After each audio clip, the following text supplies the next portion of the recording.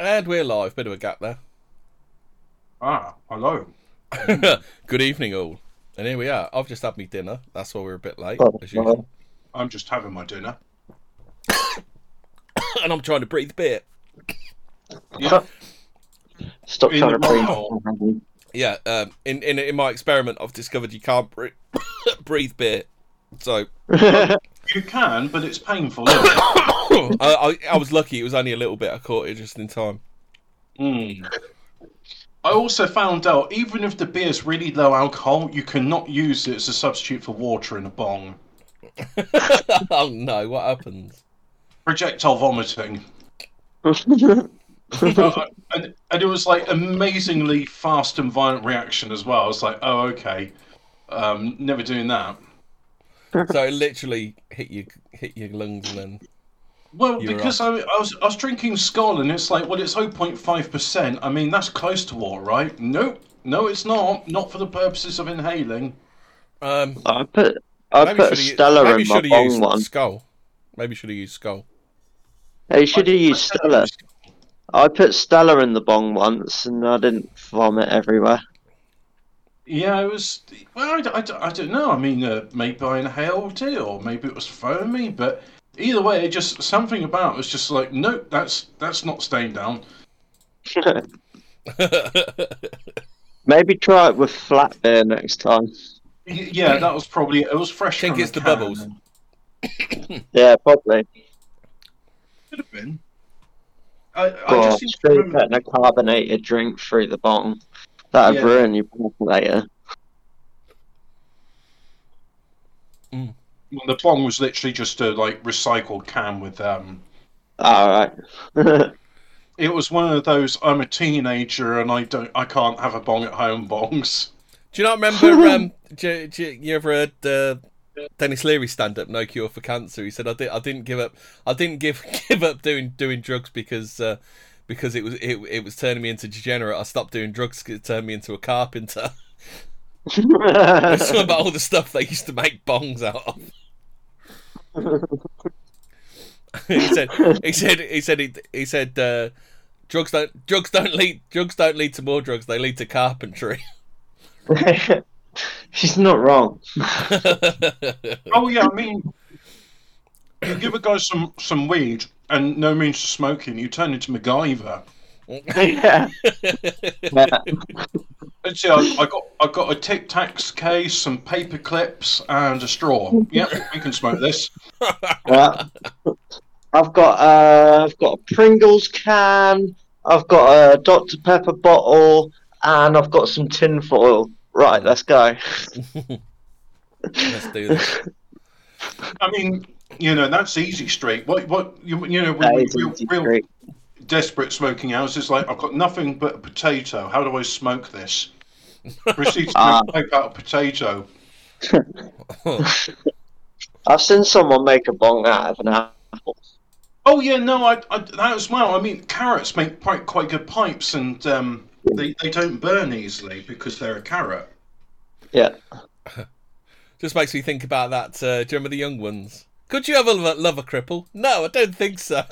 Do you remember that one?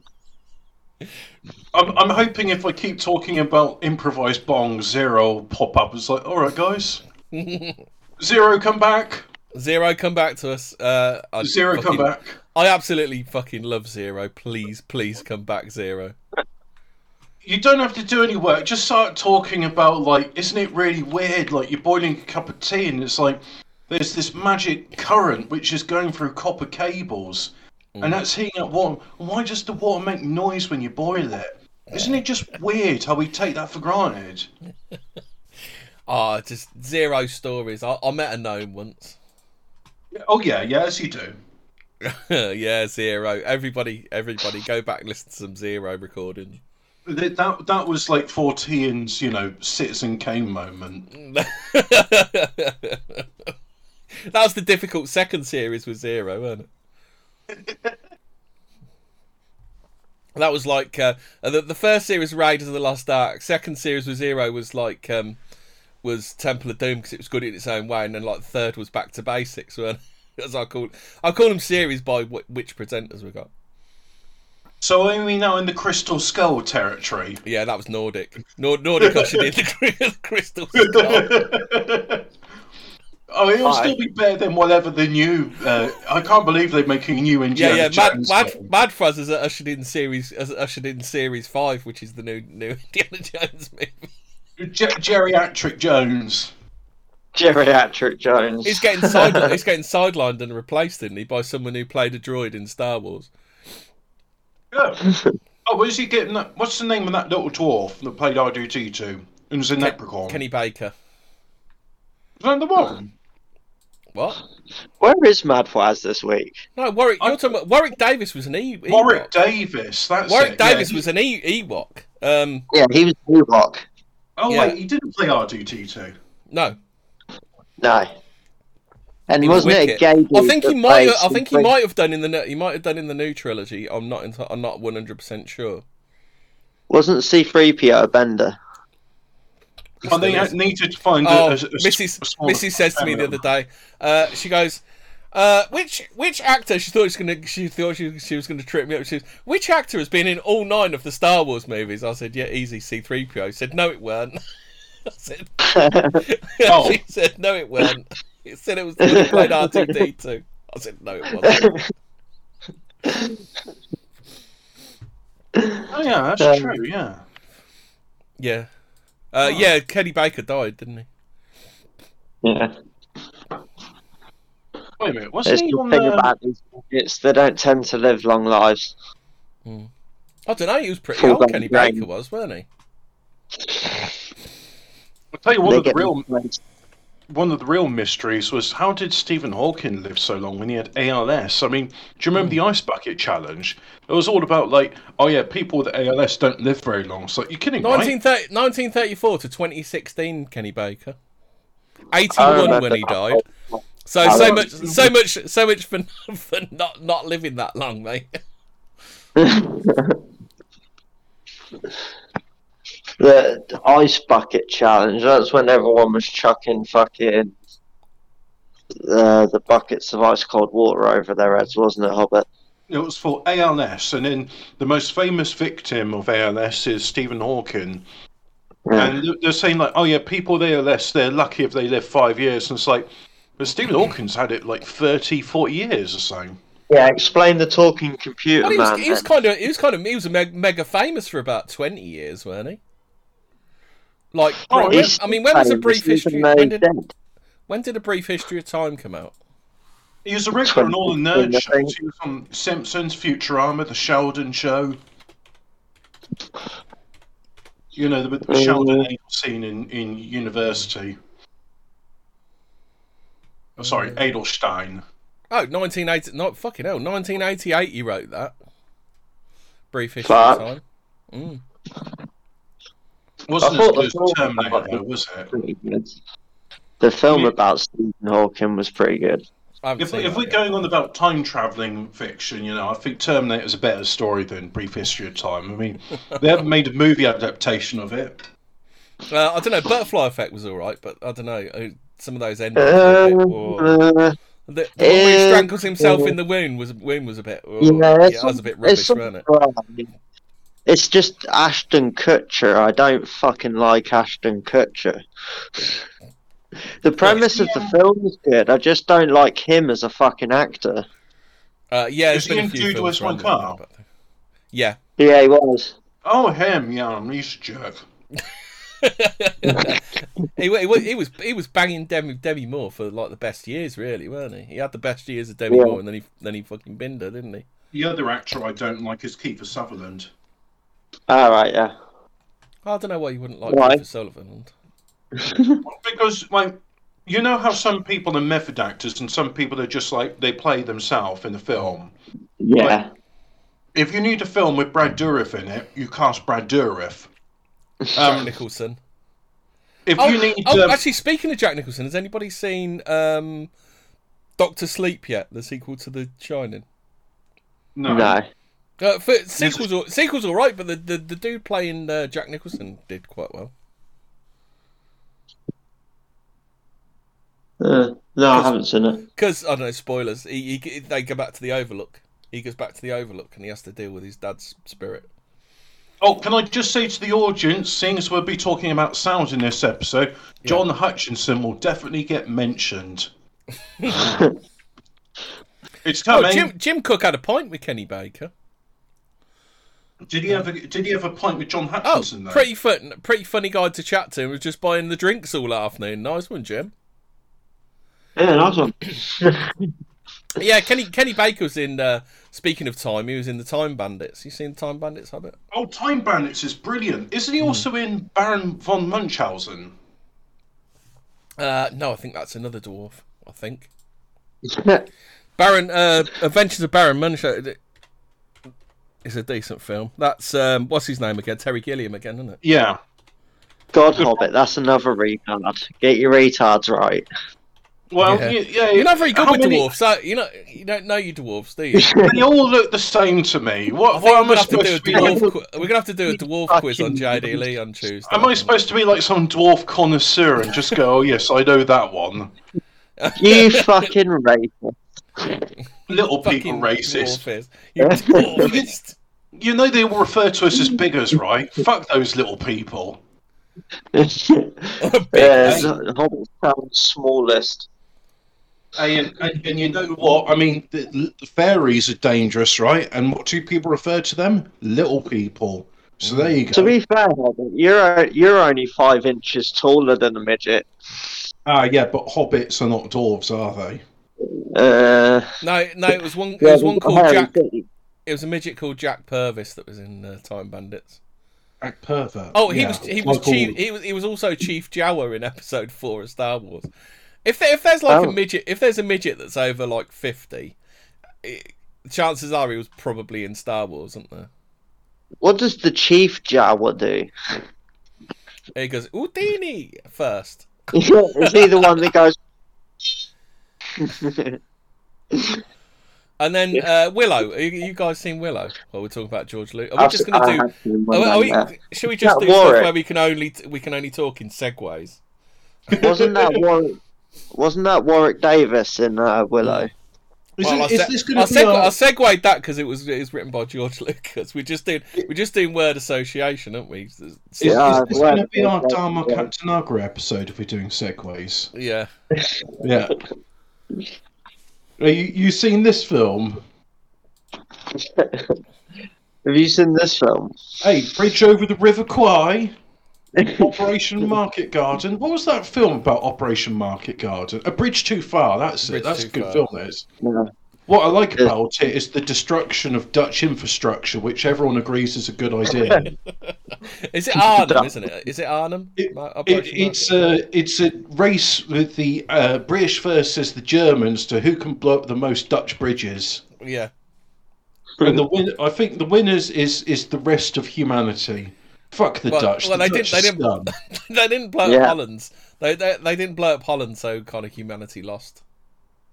Yeah, no, that's true. Holland continued to live on and had Colour Climax and all that other thing, which became part of the National Library. Well, anyway, before this spirals down too much into some insane, disgusting rabbit hole, should we start talking about sound, Hobbit? What sounds do you want to talk about, Hobbit? Well, a sound I definitely don't want to talk about is the glottal consonants and phonemes of the Dutch brown language. Noise. The brown noise. Does the brown noise actually exist? It does. Is it what's the difference between a sound and a frequency? You know, like the sound canon thing. I suppose they are sounds. Right. So a sound is like what you hear, and then frequency is the pitch or tone of that sound. So like my favourite example is like, you know, Art of Noise. They were famous for using samples, and they were like early sample music. One of their songs is literally just like someone farting, and they just like play it loads of times, and it's a pretty good song. I mean, it's pretty like upbeat. Isn't it true if you slow farting down enough, it sounds like applause? I don't know. No, I imagine it. Well, I thought if you speed applause up quick enough, then it turns into a fart noise. Well, there is that thing like you know the A10 Warthog, which has got the rotary cannon in it, and that just sounds like a wet fart. The old. Bert. Yeah, that's Yeah. it. Bert. The Yeah. A10 goes. The Oh, I Beta got into Bird. like a proper like autistic nerding about, because my mate was saying like, why don't they use that for tanks? It's such a great weapon. It's like, it is a great weapon, but the thing is, it's a case of ammunition. So like, Yeah. what you're trying to do with the A10 Warthog or a tank is you're trying to blow up like a tank or a building or something. And the tank goes fairly slow. I mean, usually it's going less than 30 miles an hour. So it's got plenty of time to like go, all right, I see the target. They the can go a gun's bit on quicker it. than that, because aren't they? Oh, what's Yeah, what speed do they limit tanks to on the road? Because if they go Well- too quick, they churn the tarmac up, don't they? Well, they have to use rubber treads as well. But ballpark figure, tanks are doing less than 50, and the A10 is doing about 500 miles an hour, which means the time an A10 Warthog will be over target is significantly less than the time a tank's over target. So that's why it's got a rotary cannon, because it basically just goes, right, I'm on the target, Bert! And then it does its wet fart, where it's picking something with like dozens and dozens of shells. Whereas with the tank, it can go like, all right, I'm on target, blam. And it might get it with the first shot. If not, it definitely get it with the second. So that's the thing, you see. You can basically get more bang for your buck with a tank than an A10 Warthog.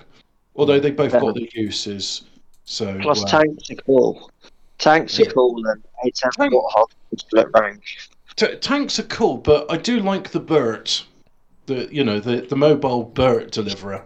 Well, if we can get onto noises, Hobbit. So Well, it is a noise. Bert! Go on, play that for the audience in case they don't know what an A10 Warthog strafing something sounds like. I'm sure they already know. Oh, Sierra Tango says, rarely are any modern day military tracked vehicles are referred to as tanks. Well, that was just a misnomer due to World War One, because the Germans referred to their tanks as an armoured fighting vehicle, which makes sense because that's what it Well, is. the word tank was designed by us because we didn't want are they vehicles of No. armour? Are they vehicles of armour now, Hobbit? Is that what you have to call Oh them? yeah, that's right. Yeah, no, you're not allowed to call them coloured folk anymore. It's vehicles of armour is the new Yeah. phrase. Well, we came up with the name tank because we wanted something to call this new invention that we'd decided on, and we didn't want to give the Germans a clue as to what it was that we had designed. Because technically what we had designed was a land ship, but we couldn't say that, so we tank. Because no one knew what the fuck a tank was back then. That was completely new. It was like, tank? What's one of them? And then a World War One female tank comes rolling across the battlefield, and you're like, oh shit. I heard it was like when they were seeing the silhouette and the Germans were like saying, "What is it?" And then like the British referring to it, it's just like, "Oh, it's just a water tank. It's just bringing water and logistics to the front line." Just a tank. Ignore the guns on the side sponsoons. They're not guns. They're just hoses. It's just. You had two types, didn't you? You had the female one and the male one. One of them had a cannon, the other one had a machine gun. Matilda and Bert. I don't know. I didn't know that the tanks were called male and female, but because see, there was small tanks and then there was the big tanks, like which were popularised to more than 40k. Like that's 40,000 years in the future, but you still got tanks where the treads go all the way around, which was There was a DC comic called The Haunted Tank. If you're just trying to keep the haunted tank. Trying to keep it spoopy, yeah. The Haunted Tank was created by writer and editor Robert Kanigher and artist Russ Heath in GI Combat number 87, May 1961. So the feature centres on the ghost of 19th century Confederate General J.E.B. Stuart, who was sent by the spirit of Alexander Great to act as guardian over his two namesakes, Lieutenant Jeb Stuart and someone else.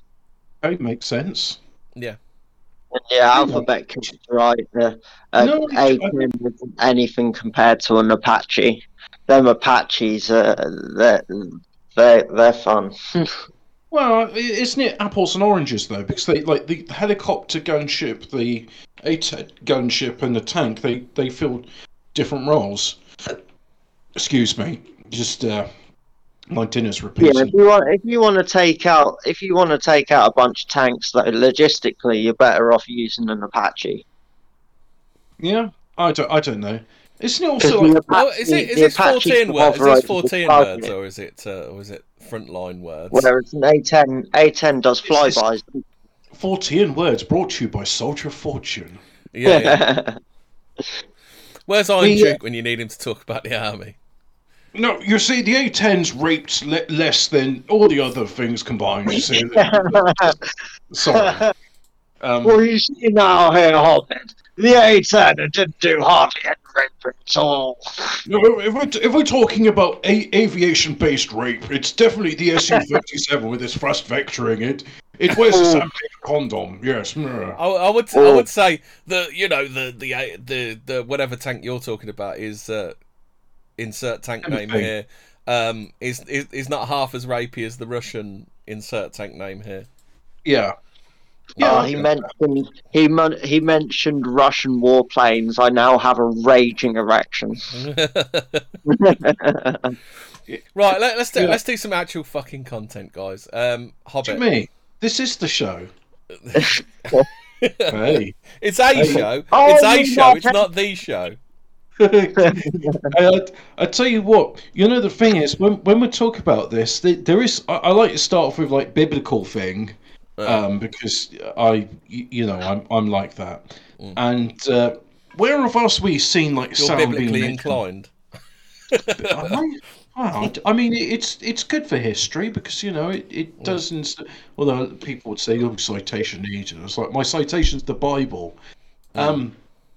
Yeah, it's the walls of Jericho. How did they come down? Sound. There we go. Oh, and the pyramids. Now, here's the thing, right? So I'm going to say do that. You got to talk a bit about for people who haven't read the Bible. Oh, okay, right. So there was this city called Jericho, and it was offending the Jews because they were saying, no, we don't want to pay compounding interest. We'll just pay simple interest.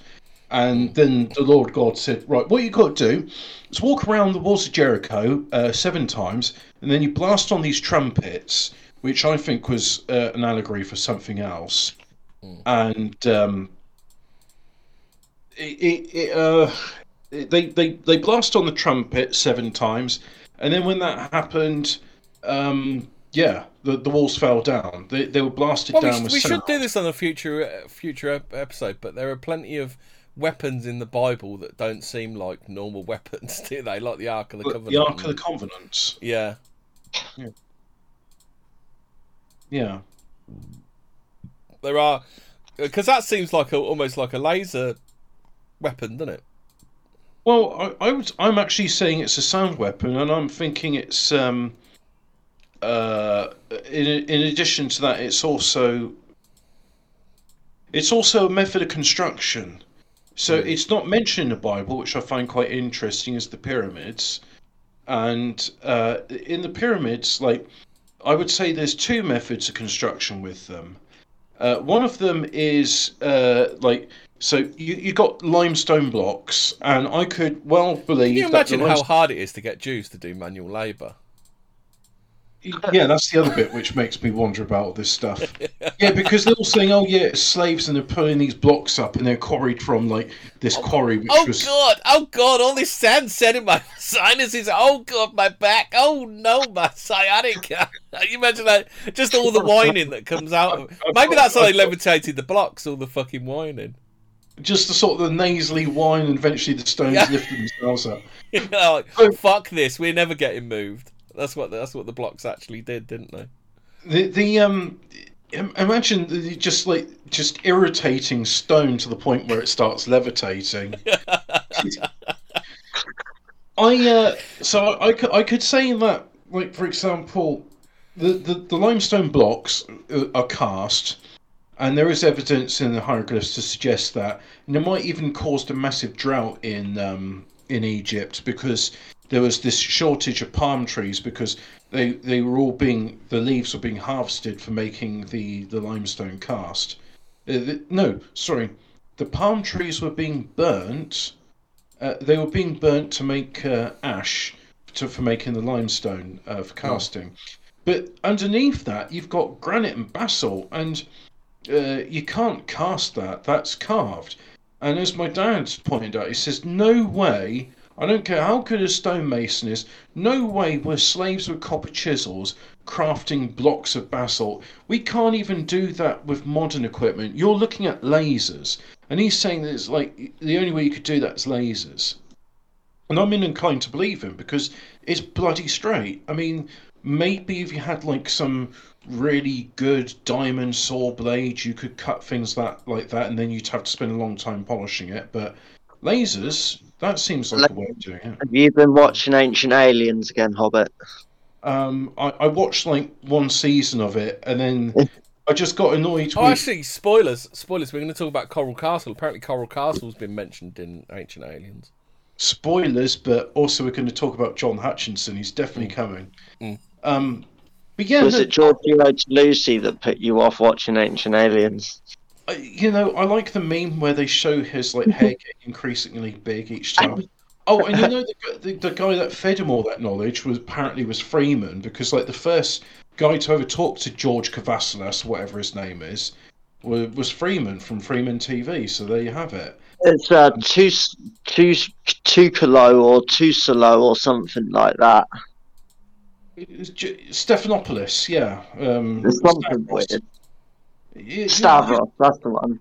Yeah, just ask him for some gyros. I mean, that's basically what you do. So have some Retsina with your gyros. See, this is why I study like foreign cultures. How's some ouzo? Yeah, ouzo, Retsina. Have you ever had Retsina? No, I've had ouzo though. It's a white wine which has got pine resin in it, and it's a Greek thing. So see, that's why I study foreign cultures, so I could be a more effective racist. As Walter Boatman says, 2 million blocks in 25 years is as believable as the 6 million. 6 billion in 6 years. Yeah. Wait, you want me to bake how many sphinxes? So is it actually 2 million blocks to build the pyramids?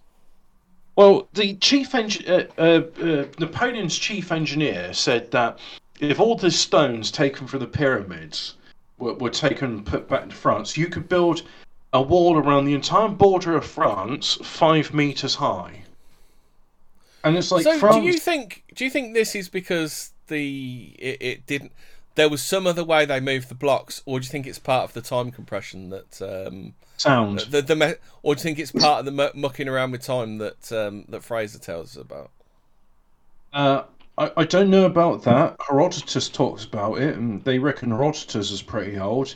And the pyramids had water flowing around it, so it was for power. But that was the last episode.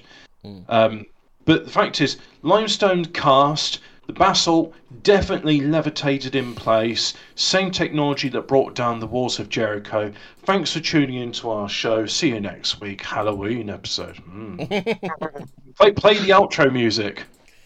Well, I was watching this video and they were talking about the Sphinx, and they were saying about the fact that they had to dig it up and they had to sort of excavate all of this stuff from ancient Egypt. And they were saying, it was buried by the sand of time. The Sphinx was originally a different colour as well, wasn't it? It made me think of Fraser and his mud flood theory.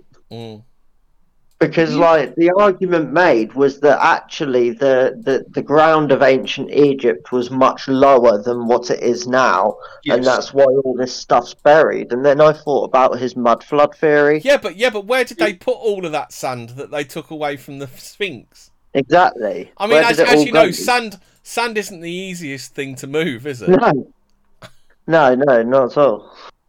Especially not millions of tons of it. They hired Drascus with his 32-ton tipper lorry to move it. They just got a really big rake. That's all they got. Big rake. That's a really big spade and extra big-ass rake. A big spade and a really big bucket, and they made a giant sandcastle somewhere. Well, Göbekli Tepe was buried. Time Team, like me and Fraser were actually having a chat the other day. Time Team is always like a good few feet down, isn't it? Whenever you watch Time Team. Time Team Deep Lore. Yeah. Well, in our OnlyFans, I was talking with Fraser about the. I keep calling him Mathwaz, but also Fraser. Well, you can call him Madfaz or Fraser, whatever you're comfortable with. Well, yeah, both of them have got 2 syllables though, and it's like so does Nordic, so does Hemi. Yeah. Okay, no, sorry, I'm just being a bit like frugal NLP. with words. NLP. Yeah, that's it.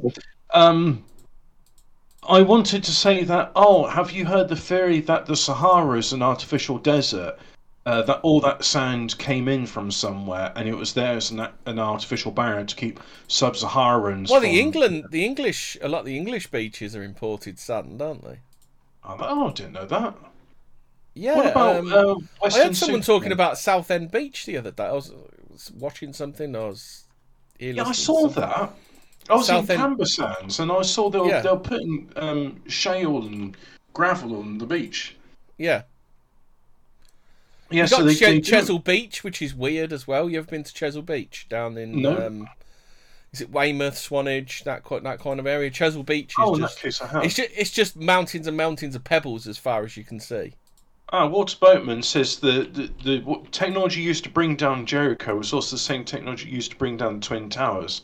So, unfortunately, we weren't there for Jericho and Coral Castle, but it'd be interesting to see if there was any metal bowls or artifacts in that city which look like they've been burnt, whilst other things you'd expect to burn easily, like fabrics, hair, paper, that's all intact. Well, this is another subject we haven't done yet is spontaneous human combustion. Yeah, I really don't know where to go with that one. So that might be worth doing an episode on it. Yeah. But Tactical Droid says, isn't the Sahara Desert giant dead coral mound? Well, the thing is, if you do ground-penetrating radar on the Sahara, I found that might be a thing worth looking at. Let me just do ground-penetrating radar Sahara finds buried cities. So there's all these make sure you put safe search on for that, because VPN on. VPN on. You don't want to come up with Ground Penetrating Sluts Volume 3, do you, Hobbit? I don't know. Ground penetrating sluts on Pornhub or something. I still can't find. That's a shame. Make sure you delete your browser history afterwards as well. And it says that's temporarily unavailable. Yeah, I bet it is. Let's try this one. Exopolitics.org. Oh, nice! It's got the black sun symbol, so we know on sound good. Oh, nice! That's the mark of based, isn't it? Yeah. It's the seal of Nazi approval. Yeah. The sun in rad is the seal of Nazi approval. The seal of based.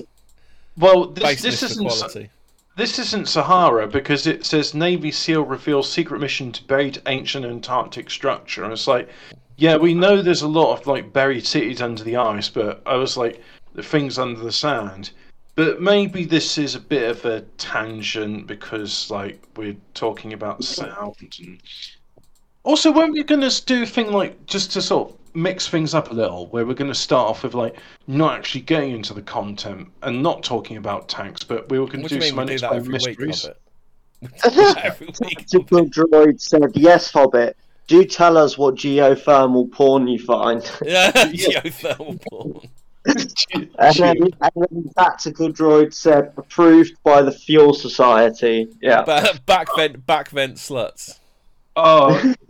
I'm thinking that some of the Icelandic women look all right. So not Björk, but actually that's the thing. I mean, I thought they were all blonde and blue-eyed. I never understood. I never understood the Björk simping. I never got it. It's Björk, and plus she dated Goldie. Goldie. Smashing the back out of her. Yeah, that's the thing. I mean, she's shagging a monkey. So do you really want sloppy seconds after that? Yeah. The thing about Björk is she really Icelandic though? Because I always thought she was retarded. I don't know. I got retarded vibes from her.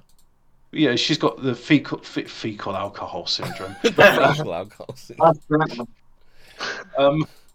Maybe she's Eskimo because fecal alcohol syndrome sluts volume 5. Hobbit. Oh no! It's not going on it now. She's 18. I guess she's got something in common with Greta Thunberg then. Yeah. Greta Thunberg. Did you see her? Greta Did you Thunberg is the see kind of chick that you have to ask for ID, and then when she shows you said ID, you're looking at it and you're looking at her, and then you've just got like that half closed eye, and you're just like, no, pass. Did you see her Rick rolling all the climate enthusiasts the other day? Yeah. Oh, that was hilarious, and she did it with that globalist that is Justin Bieber. That's his name. Was that Justin Bieber? Was it? Oh, Yeah, I think so. Why was he dressed as a minion? I don't know. I watched it on Revenge. He had a yellow hoodie and dungarees on, and he looked like a minion. Look, Well, it's Justin Bieber. He does have to dress like an absolute buffoon. I'm just saying, a globalist the caption should have been, you don't have to be crazy to believe in climate change, but it helps. Or something like that. Tactical Droid said, Icelandic women, deeply subversive. Yeah. I mean, what, you're telling me Iceland is not white? Yeah, he's just saying that they're subversive. Oh, well, yeah, I mean, they're Scandi women, and we all know that the thing about Scandi was... I'm going to put this train back on the tracks. Can we get to the point, whatever point you were trying to make a little bit? Oh, right. Yeah, things buried under the sand. Is that to do with sound? Yeah. But, that's it, because we're talking about pyramids, and then there's all that sand around them. Yeah, so there we go. But yeah, there's all, and the thing is, Coral Castle. I actually got it. It might be in Dave's bookshelf, Mysterious Monuments. Might be in my dad's bookshelf for that matter. But it's just one of those books where I read once and then I just gave it to other people. It's like, yeah, you read this now. Read this, save me the bother. Is that what you mean? Yeah, no, I've actually read it. I've read it cover to cover a few times. That's why I let other people borrow it. Yeah. I remember the bit about Coral Castle is nobody saw him build it, except two little boys. They sort of peeked through slatting the fence or something. That's two little boy toys. Yeah, that's it. And they said, well, we didn't see him actually like lifting anything. He had these what looked like ice cream cones, and he was blowing on them, and then the stones were moving. That sounds more like a hidden memory the children have got off. It's their memory masking some horrific event that they'd experienced around. Yeah, the memory masking the event of they've just seen secret technology which brought down the walls of Jericho and brought down World Trade Center's buildings 1, 2, 7. I think actually there was a few more which came down that. And day. the other one that fell down even though it wasn't even on fire or hit by a plane. Building 7 had like if somebody had basically like lit a fire in an office paper bin, like chuck a couple of lit cigarettes in there, and it's like, oh god, the building's on fire. It was just like, you're kidding, right? It's just a little smoke coming out one window. Yeah, we're gonna have to blow up the entire building. Sorry, pull it down. Let's use Lucky Larry's terminology for it. We had to pull Lucky Larry Silverstein. Yeah. The guy that signed Lucky Larry Silverstein got a double payout on his insurance premium, and he took the insurance policy the day before the attack happened. That was a stroke of luck, wasn't it? Ooh. Yeah, and the week leading up to it, all of the put options in all of the airlines went hectic. But what's that got to do with sound, Nordic? Everything. Okay, yeah. Yeah, in order to make put options, you have to make the sounds of, hey, but short out this airline stock. Yeah. Yeah. And that's sound. And that is sound. But the thing is, did anybody see, like, I suppose all eyes were on the building, so nobody saw any, like, Bronze Age miscreants with what looked like ice cream cones or maybe sheep's horns blowing on them and then the building comes down? Did anyone see that? Maybe the dancing Israelis was a red herring or a red gefilte fish. Maybe it was just to distract from, like, some guy like the Coral Castle bloke who's got 2 ice cream cones and he's blowing on it, and then the buildings come down. So he's literally raised the foundations and then. But no, I mean, yeah, okay, like I can understand that lifting stones and maybe bringing them towards Jericho, but those buildings came down and they turned into dust. They vanished. They didn't just like go, oh yeah, there's a massive pile of rubble where they were. It's just like, no, it's all dust. It's all gone. There was rubble and steel beams and everything, because there was a massive conspiracy around what happened to the steel beams. Oh yeah, I saw. Because they came in, they took all of the steel and everything, took it to a secret location, and then just Sold disappeared. it off during China. Yeah, I think they sold it off to China. Well, it's like, hang on, this is the biggest crime scene of the world, and you've just destroyed the evidence. That's You've just taken the evidence and sold it to a foreign country. Oh, this is 14. I'm just flicking through Twitter, and Maddie Snatcher will strike again. What, the Podesta brothers, allegedly? Well, the parents have to this German dude. The parents have still got 3 other kids. Is it 3 other kids or 2 other kids? Yeah. Is it twins and another child? Is it? Oh, Yeah. Sorry for those. Or was it kids. just twins? I think it's just twins. I think I've got 2 left, haven't they? So it could happen at least once again, couldn't it?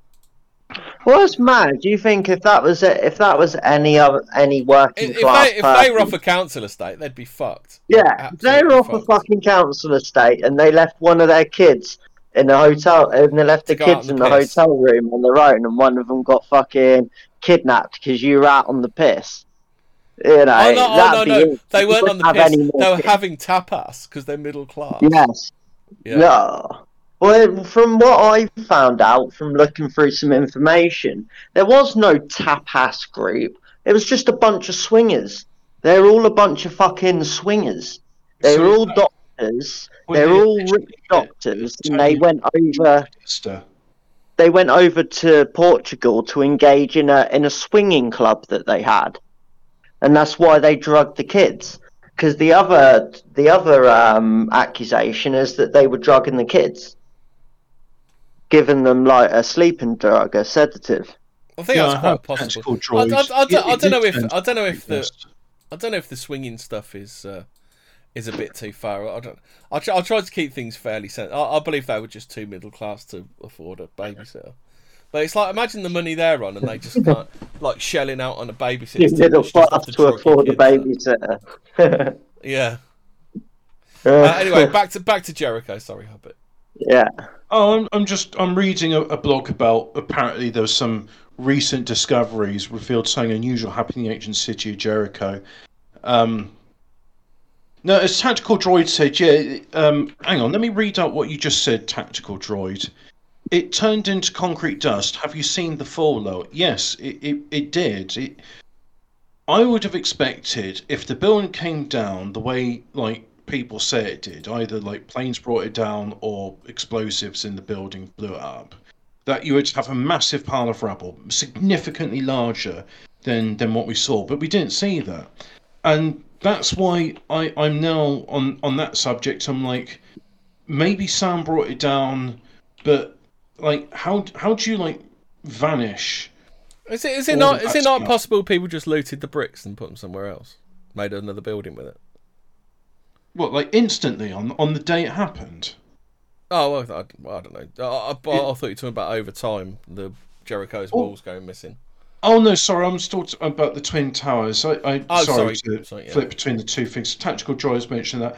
Well, the thing is, someone said like you couldn't access all of the floors in World Trade Center building. There's like the sky lobby. That bloke who was allegedly flying, because I watched the episode about him. He said, I think he landed about 11 stories up.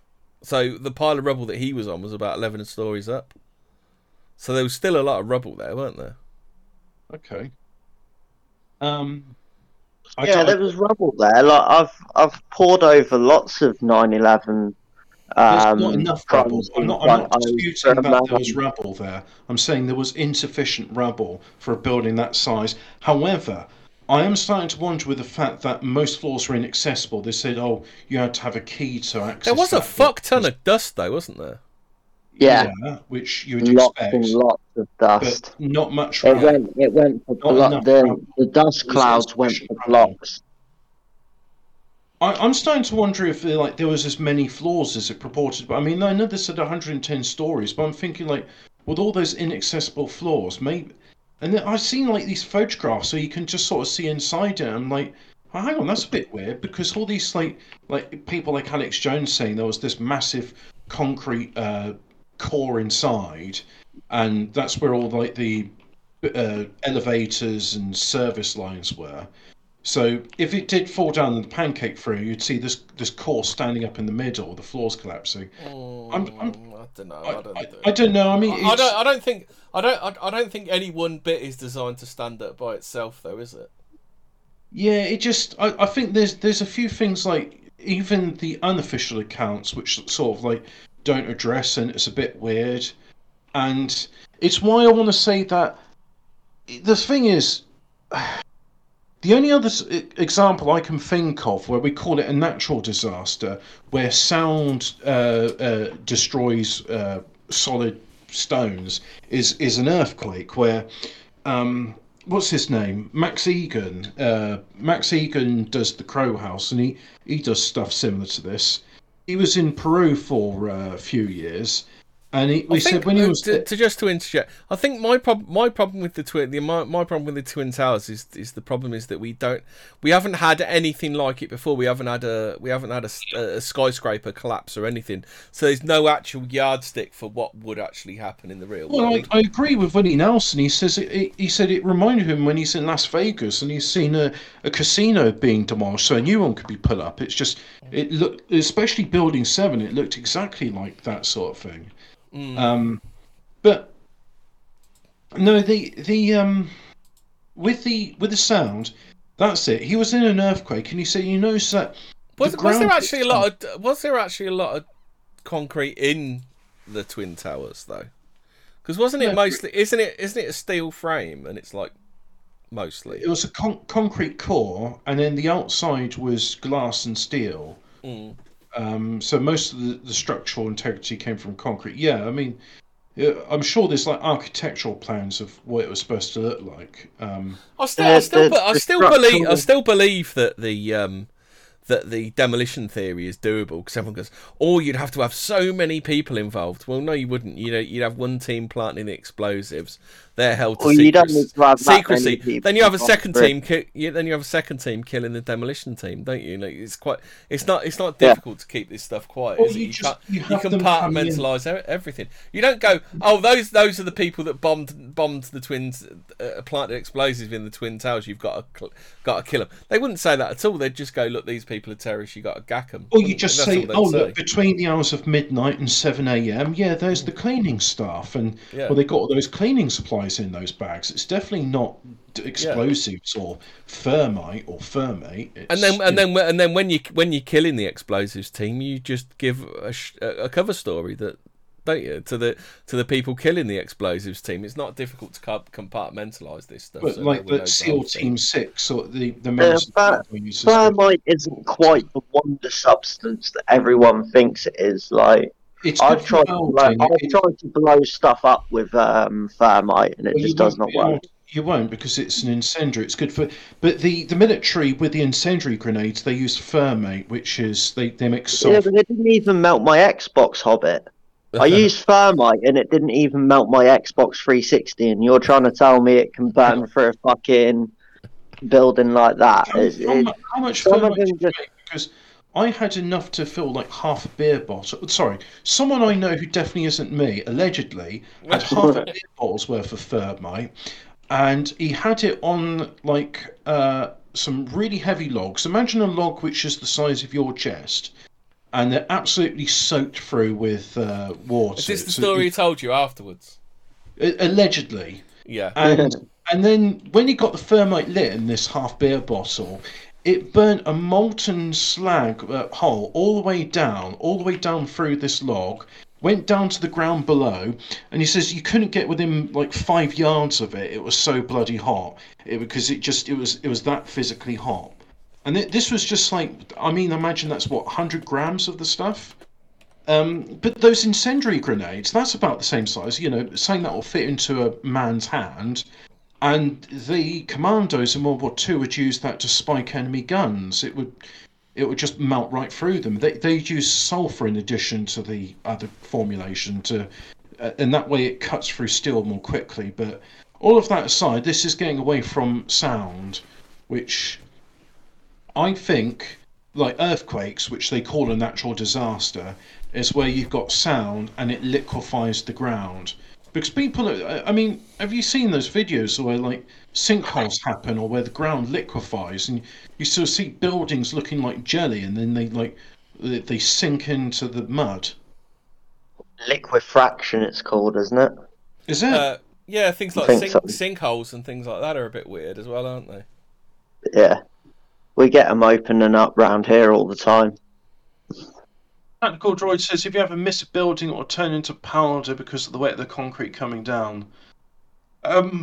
Yeah, and I think that's one of the things they have to be very careful about with a controlled demolition, is the amount of dust that it creates when they bring a building down. And they're saying that actually one of the ways they can mitigate it is like a shopping bag full of water. So when the building collapses, the water kind of buffers some of the kinetic energy. And see, I'm not about the controlled demolition theory. I just think having a lot of people with the controlled demolition theory they're yet to prove it. They are yet to prove it. It doesn't answer all of my questions. 21st of October 2021. So and they still are yet to prove their theory. I think the more believable theory is that the US government knew what was going to happen. They chose to do nothing because that would help them to implement the Patriot Act and to invade Iraq and Afghanistan. I think a lot of people just blow it into this mad conspiracy theory instead of actually looking at what it is. The government knew what was going to happen. Right, they didn't. We're talking about sound in this episode, and that's why it came up, because people like Walter Boatman in the chat are saying that the same technology which brought down the walls of Jericho was also used with the Twin Towers and Building 7, which I think is very interesting, because there's a lot of interesting things around those days. Could be a red herring, not saying it is or it isn't, where you see the weird melted cars where the tyres aren't melted or burnt and the fabrics inside aren't burnt, but the metal itself is slagged.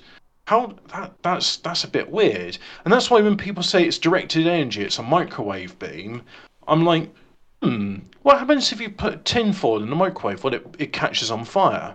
What happens if you put rubber in the microwave? It'll warm up, but it won't burn. Actually, I don't know. What happens if you put rubber in the microwave? Mostly, like microwaves, it's based. You might melt it. Well, it's based on water, isn't it? Like we saw that Cooking with Violent J, where he shows you how to violently melt nacho cheese to the point where the plastic liquefies. Well, it was actually part of the recipe, wasn't it? Is that how to make plasticized cheese? Yeah. Rubber melts, Tactical Droid says. Yeah, I could well believe it would melt. I don't know. I never did that many microwave experiments. Oh, sorry. You're just being complimented by Tactical Droid on your smooth save, Hobbit. Oh, what with someone who definitely wasn't me has seen what thermite can do to waterlogged wood. No, I think it was you getting us back on track. Oh, okay. Before we went too far down the 9/11 rabbit hole, I think. Wait, well, the 11th of November. No, sorry, the 9th of November will be coming up soon, so maybe we can cover it. But it's. I definitely think, like someone said, like that earthquakes and weather warfare, that they're not natural disasters. I think I'm more LIHOP than I am any of these fantastical theories. What's LIHOP? Let it happen on purpose. Oh, okay. Oh, that's an interesting thing. Well, they did, and there was prior knowledge, and there was a bunch of weird... I'm not sure. The only thing where I will say against that though. It's just the way the towers collapsed. It was a bit weird. But then again, then again, no one's parked an airplane on the 100th floor and blown it up, have they? So, you've got as I've said before, the 9/11's a weird one because you've got no yardstick. Generally, anything that happens, you've got some sort of reference, haven't you? But you've got no reference with the Twin Towers, have you? No frame of reference of real world events. You can see casinos collapsing in Las Vegas, and so yeah, but they're not as big as the Twin Towers, are they? And they don't collapse them by putting airplanes on the top floor. No, but the way they the way they go straight down and they don't fall over, that's part of it, because they're like they wouldn't be in demolitions very long if they were like, oh yeah, we're gonna just knock it down and it fall down on one another. Yeah. I mean, that's when you watch one of those hilarious China fail videos where they build a tower and they try and demolish it, and then the tower falls down. You were right. Tactical Droid was complimenting you on remembering to say it was your friend's little chemical experiment. Oh yeah, that's it. Yeah. Well, I'm not even saying they're friends. I'm just saying someone who wasn't me allegedly did this thing with thermite in Roblox server. So yeah. But yeah, do you know what I mean with the we've got no frame of reference for it, even in like layman's terms of it happening exactly those a similar kind of confluence of events all occurring at once. Well, it's where we can infer things like, oh, Coral Castle and Walls of Jericho, there might be a connection there somewhere. And earthquakes do this weird thing where blocks all move around and the water, mud and what we thought was terra firma turns into terra jelly. So, sorry, I don't know. I've seen enough footage of 9/11 to see it from all angles. I can kind of see from the right angle the planes are holographic. I've just figured out what Latin for jelly is. Terra gelatus. There, see? Terra gelatus. I know Latin, mate. Terra gelatus. Not to be confused with terra gelato, which is actually doesn't rubber burn. Isn't it like a polymer? I think it'd definitely stink. It'd definitely stink if you put it in a microwave. But my understanding of the microwaves is it's got to be either metallic or water in order for the molecules to be excited, and that's why. Isn't it a lot in principle like steaming? No. No, because steam, you've got like hot steam, which then heats up the food it comes in contact with. The way they both excite the molecules, don't they? Yeah, but it's like, how do you get the excitation into it? We see with the steam molecules are excited, then it touches your food, and then it imparts the heat onto that. Yeah. Whereas with the microwave, you're beaming the microwave beams into the water of the food, and then which shakes them and vibrates them, which eventually will turn into steam. Give it enough of a whop. Anyway, Jim Cook has corrected us from earlier. The walls of Jericho were brought down by annoying twats with vuvuzelas. Yeah, literally is, and that's the thing. See if I can find something about Coral Castle, because I'll look at the. There's some stuff. I've put it in. There's a Coral Castle channel. Coral Next Castle one down from General. Sound. I'm just going to see if anything comes up. The mystery of sound propulsion, Coral Castle. There we go. Have you seen this website, Sacha Black? No, I don't think so. Oh, okay. So I'll add that to the codex. Yeah. I put the live science thing about the new levitation system uses sound waves, because that's actually a real world experiment. Oh, I like that skeleton of the rabbit and like the artist depiction, because I saw the same thing with an otter, and then somebody basically like you see the otter's skull, and then somebody artist depiction of a xenomorph alien, and it's like the creature in real life. Oh, it's a cute little otter. Yeah. Well, their skeletons do look a bit freaky. Yeah. The Montauk. You ever seen the Montauk monster? Oh, it's actually a raccoon. Just Snopes tell you that, did they? You look at it, and look at a raccoon skeleton. It's a raccoon. I actually believe that one. Okay then, Mr. Snopes. Yeah, Party Snopes. pooper. So Oh wow. Okay. So there's an advert for Sacha Black's books, but here we go. Sound. The properties of sound are usually thought as musical and entertaining, but sound propulsion, the ability to move out using sound waves, is fast becoming a tangible concept. There's a clip here we might want to show people. It's 1 hour and 50 minutes, 1 minute 50 seconds long. So I'll put that in general. There we go. There's because okay, and I think that's marbles being spun around. So they're quite dense objects. Let's get a bit more into it. It is said the mystery of Coral Castle can be explained through sound. Coral Castle is a 1,100-ton stone structure built single-handedly by Edward Leedskalnin. Leedskalnin. I don't know. It's quite a weird name. Isn't it? He's a 5-foot-tall hobbit. Yeah. 100-pound Latvian gentleman between 1920 with tuberculosis. Oh yeah. Yeah, so he just felt like doing some heavy manual Imagine labor. Doc Holliday in Tombstone. I don't think you're far off it then. Yeah, so Latvian, that's why he's got a lame like lead scanning. So he built it between 1923 and 1951. Oh, on the topic of sonic emitters, Tactical Droid said, wasn't there some sonic weapon that turned your organs into? He said goulash. Does he mean gas or goop? Goulash. Yeah. He could be talking about the Alrad, and the thing is, if you're really close to the Alrad when it's doing its it's like 140. Well, it's doing 140 decibel screeching. I'm not sure about liquefying organs, but it will be enough to rupture your eardrums and kill you. Oh, nice. So, 140 decibel noise is no laughing matter. I mean, anything above 100 decibels can cause temporary or permanent hearing loss. Well, have you heard that one? And the guy that says that modern society is killing us because basically anything over did he say, was he like saying 60 causes decibels? Stress.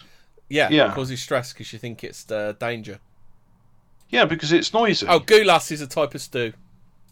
Yeah, it's goulash. Yeah. Wait. Is that his foreign? It's Is that his foreign name for goulash? He called it goulash.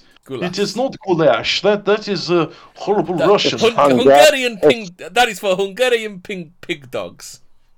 Yeah, I am Tactical Droid. I am Estonian. Goulash is. Look at me. I am the Slav now. Yeah. So, a bit more about Coral Castle. So, now granted, levitating a foam cup with sound waves is quite a different feat to levitating a 28-ton rock. But this mystery that surrounds the sculptures, and by the way, I reckon Stonehenge and Rollright Stones and things like that, Druids did it. I know it was before the Druids, but proto-Druids with flutes were levitating the stones. So back to this. Get your flutes out, get your flutes out for the stones. Get your flutes out for the stones. Is that it, Hobbit? Leedskalnin worked alone and at night, shrouded in mystery. Oh shit, sorry Tactical Droid, I thought you were Estonian, he's Romanian. Ah, yeah. And also Hobbit pronounced it correctly. Goulash. Goulash. Oh, is it? No one knew how he had done it. Crystal Link's website explains the wonder of the entrance to the castle. It's made for a gate fashioned from a single coral block weighing 9 tons. This miraculous monolith is approximately 80 inches wide, 92 inches tall, and 21 inches thick. It fits within a quarter of an inch of the walls on either side and pivots for an iron rod resting on an automobile gear. Okay. The enormous block balances so perfectly on its centre of gravity that a visitor can easily push it open with one finger. Oh, that is well balanced. People who are sensitive to electromagnetic energy fields will sometimes report headaches while standing inside the archway of the 9-ton swinging gate, though thought to be over a vortex and a major grid point of the planet. Well, in that case, they should get some dowsers in there because they'll be able to confirm and saying like, yeah, my dowsing rod's definitely cross over at this point. Hobbit likes getting his dowsing rod out, don't you, Hobbit? Yeah, I do dowsing. I'm a dowser. So how did he do it? There were rumours Leedskalnin used strange cone-shaped objects which emanated sound. They literally looks like an ice cream cone, this image here, but it's got cuneiform on it. So is this a Babylonian artifact? Emanate sound to levitate the enormous stone objects. cone-like object similar to the one on the left. This particular one, however, is rather more ancient. It's 1,000 years old and covered in cuneiform scripture, an extremely ancient language developed by Sumerians from 3,500 to 3,000 before Christ. In fact, some say it's not actually a language; it's just a means of accounting. So it's a proto-language. I visited my favourite museum recently in the British Museum in London. I was aware of a theory of sound propulsion to build the Egyptian pyramids, but I hadn't seen any evidence suggesting it. It wasn't until I was in the museum that I found some evidence of these cones from in and around that era. The cone highlighted in the red circle wasn't just on one or two carved statues, but on dozens of them across various different sculptures. And interestingly, from different cultures: Egyptian, Sumerian, Babylonian. Oh, okay.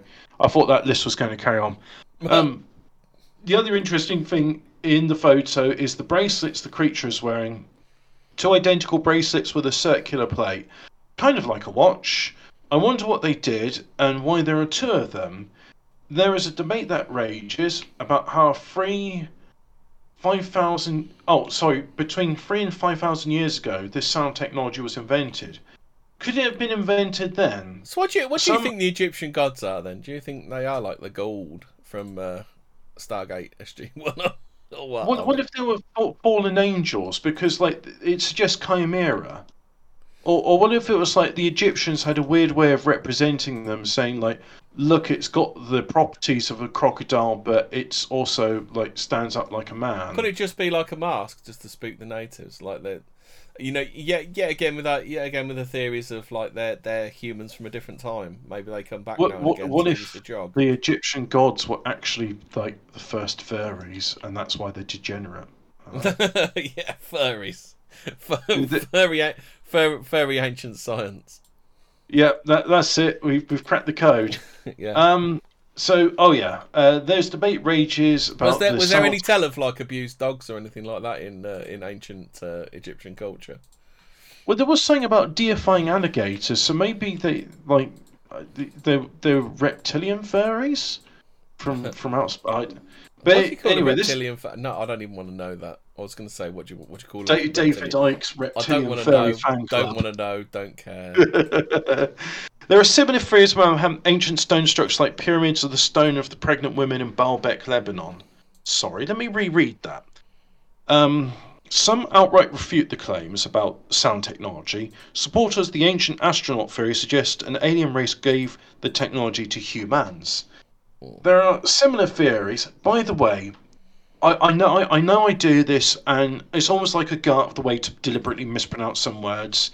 Humans, I can say it normally. I just occasionally do it like that. Oomans. I'm listening. Not like Zero with his oomans.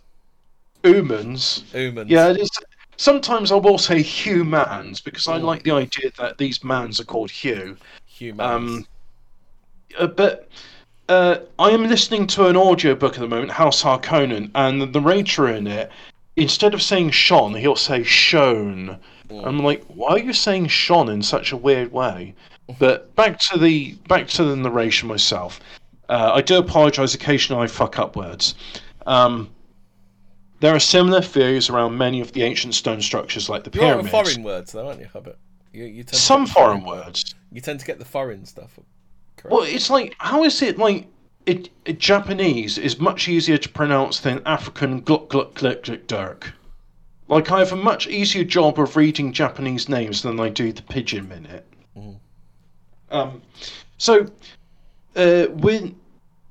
pregnant woman in Baalbek is a 1,650-ton monolith block which was partly moved and then abandoned. Then. Yeah. Oh, I mean, I think someone's even pointed out before, saying that there's like. Did we talk about Baalbek recently? Wasn't that another? No, that was another one that had to be uncovered, wasn't it? But that was the other thing with it as well. It's like, I think there's like 10 cranes in the world which can. Actually, let me just find out what the heaviest lifting cranes of the world are, and find out, is there one that can lift up 1,650 tons? Because I think that's a worthwhile aside. Heaviest, most powerful cranes in the world. World's biggest and strongest cranes. Let's see. What are the biggest ones? The Liebherr LTM something is the strongest mobile crane in the world. The Kroll K10000 is the tallest crane. Tailsun is the most powerful. Taisun is the most powerful crane in the world. So let's see. Hobbit, the Liebherr... Tactical Droid has explained your quandary with the click dirk dirks because he says because Japanese was actually created by a civilization that invented writing and grammar conventions. Oh, and therefore they're not savages, and also the Ainu means that they've got like Aryan Proto-European stuff, so that's why. Well, because the Chinese are no way easy to pronounce as the Chinese. Right, so the Liebherr LTM, that's the mobile crane, that can lift up 1,200 tons, so it couldn't lift up this stone. Then the Taisun is the world's most powerful crane. That can lift up 20,000 tons, and it's like multiple it's multiple cables and pulley winches. So what would you say 20,000 tons? So that'd do it quite easily then. It could lift up almost. Well, as was it Pythagoras that said, "Give me a lever, and the fulcrum, not remove the earth." Load. Yeah. Yeah. Except it's not, because it's like, as we all know, it's an immovable mobile plane. Yes, I am a flat Earth enjoyer. What of it? Now, back to the pregnant stone. Suffice to say, it wasn't until the late 20th century did we invent technology which could lift up a stone. I know what it was. Misogonists knocked it over and said, "Fuck this, that's a woman." Oh yeah, that's it. The women haters. It's like, pregnant stone, fuck you. Not proceeds to knock down your ancient, massive 1,650 ton stone obelisk. Because, we'll have. What's all this trouble? We'll have no women in here. Yeah. So it was partly moved. No one knows why it was abandoned, but it was meant to be used in the Roman temple close by. There are alternative and possibly more plausible theories that that's it, because that stone's right next to that massive fucking staircase where, like, little Uman stairs are carved right next to it, to quote Zero. Yeah. Umans. If we talk, do you think we can summon Zero? Zero, come back. Maybe I need to do a song, like, where we... Jim Cook says, the crane that nicked all my uncle's koi carp looked pretty powerful. Yeah. So there are alternative and possibly more plausible theories that suggest this and various other buildings like the pyramids are built using ropes and pulleys and round wood bobbin like structures to roll the stones. Yeah, just warm wool admittance. Just roll it on some logs. Things. just slaves, mate. It's all just slaves. Loads and loads of slaves did it. Jewish ones at that. You know, hard work in the Jewish. They love a bit of manual labour, don't they? Yeah. I mean, they can easily get motivated to haul up like 100-ton stone blocks up a ramp. And then this guy says, I always thought it was a little odd though. Stone being heavier and denser than wood, surely it would immediately crush the bobbins. Which theory is I mean, it's kind of like saying that. Well, I don't know if there's enough bobbins and you're spreading the weight over them all, then no one bobbin is taking a lot of weight, is it? Well, it's like saying, it'd be impossible to carry 650-ton transformer over the British roads. There's no lorry big enough to do it, but they did manage to do it. And it was done, and it was a very large trailer with lots and lots of wheels. But which theory is true, and what does it all mean? I don't know. Oh, well, that's good.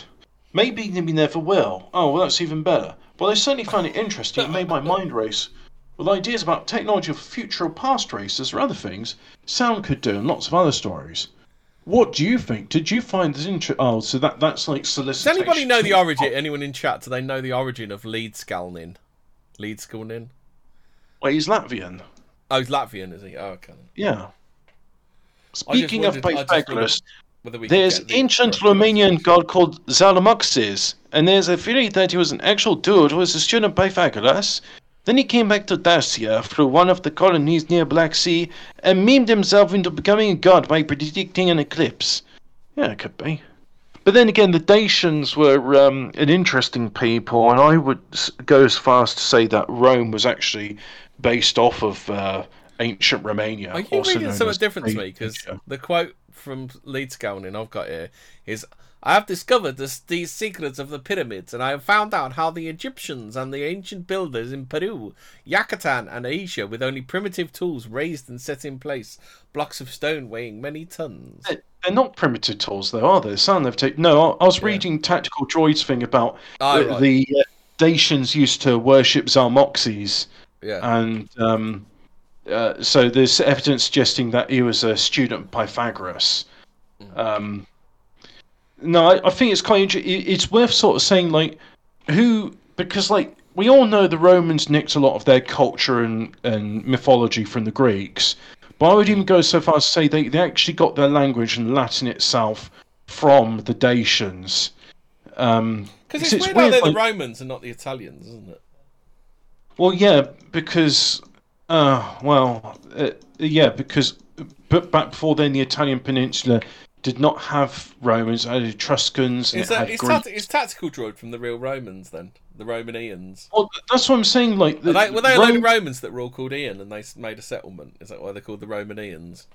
I think the reason why Romanian is so similar to Latin is because Latin's a derivative of ancient Romanian, or whatever the Dacians spoke, which is similar to modern Romanian, because why bother inventing a new language when you've got a perfectly serviceable one? Oh, Tactical Droid saying the Romans came from Troy. Well, they'd be Trojans then, wouldn't they? Yeah, well, that's the...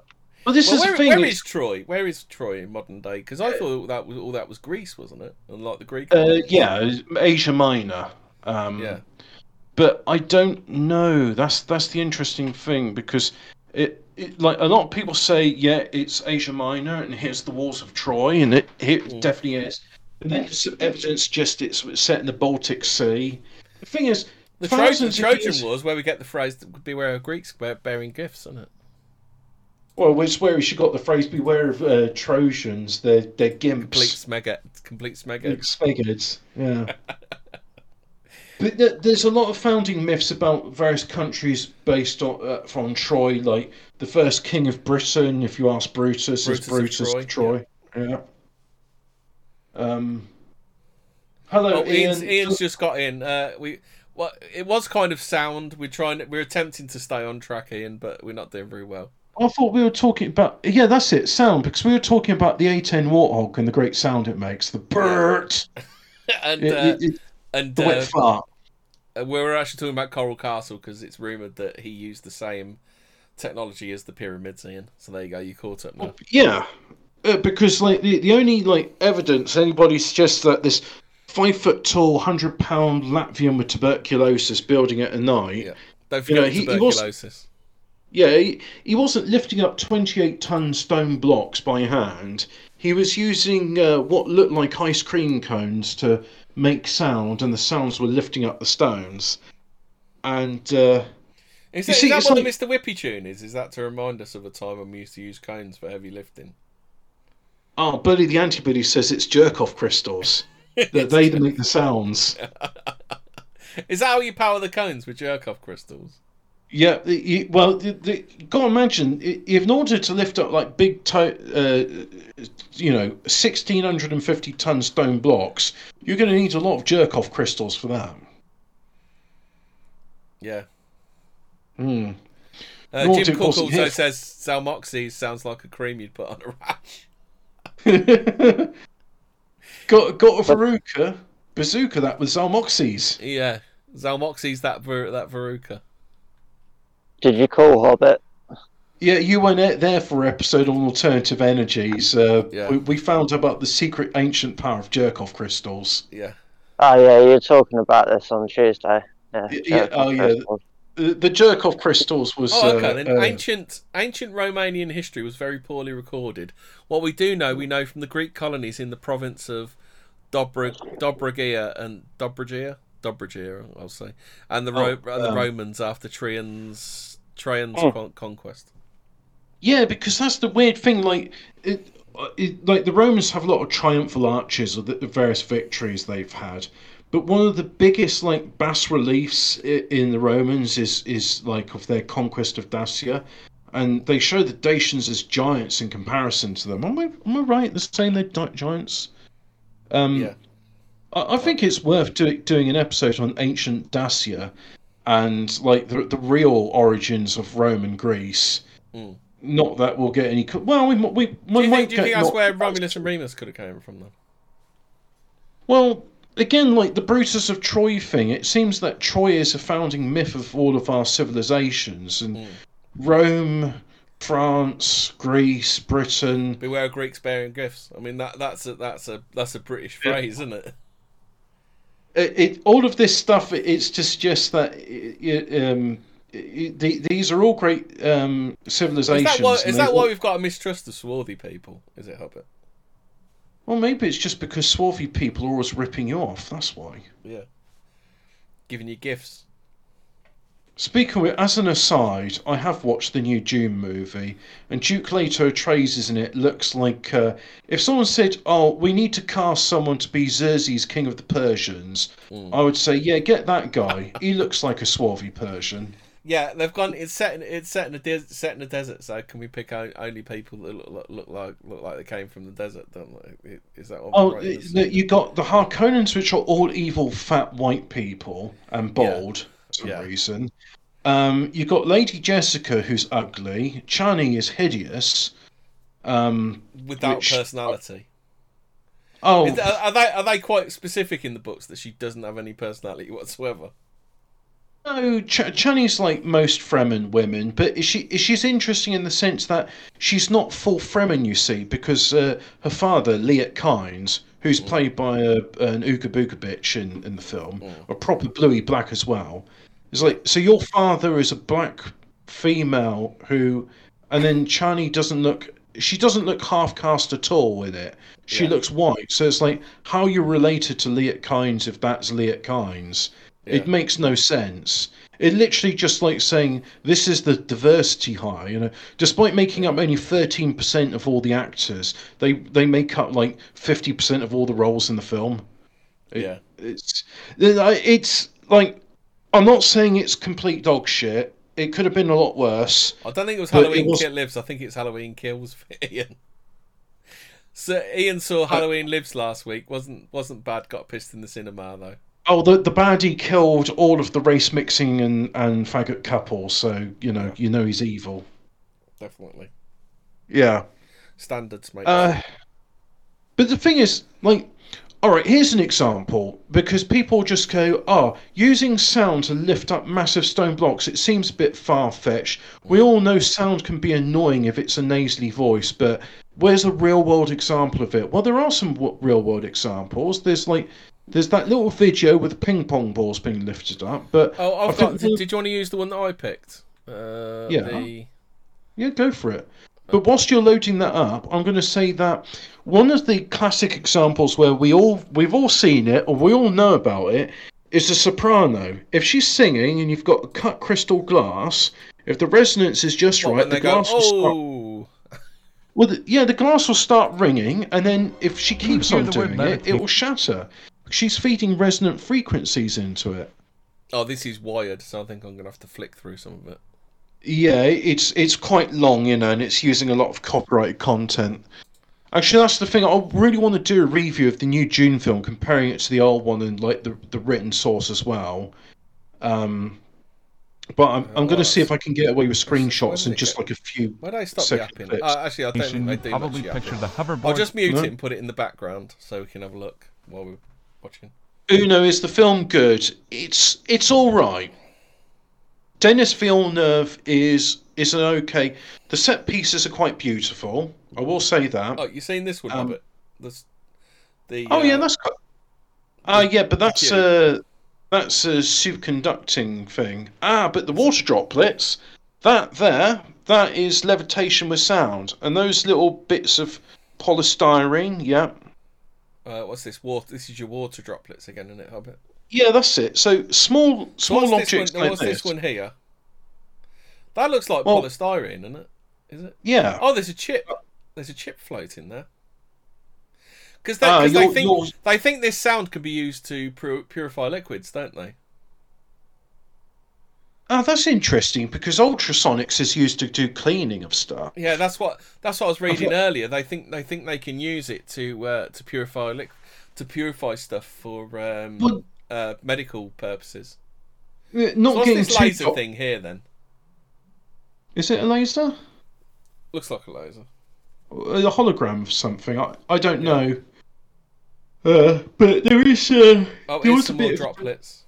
because you see, ultrasonics is used a lot in cleaning of jewellery, as it's very good for getting in all the nooks and crannies. And then people are saying, well, if it's place where I used to work had an ultrasonic caustic tank. yeah, and then there was some debate about like what's the best way of cleaning a record because you've got the grooves and all the surface area. And there's some people saying that ultrasonics does it, but then they noticed that saying that, well, yeah, the ultrasonics will agitate all the dirt, but there's nothing to say you're actually lifting it from the surface of the record. And then you've just got like a bath full of all these dirty particles. There's a chance So of your are they actually record's doing not... it with? Are they doing that stuff with harmonics then? Are they, Hobbit? Because I just saw them match the waves. While it's flicking through all this stuff. Yeah, it is. It's using harmonic waves, which is something it's really easy to demonstrate with a stringed instrument.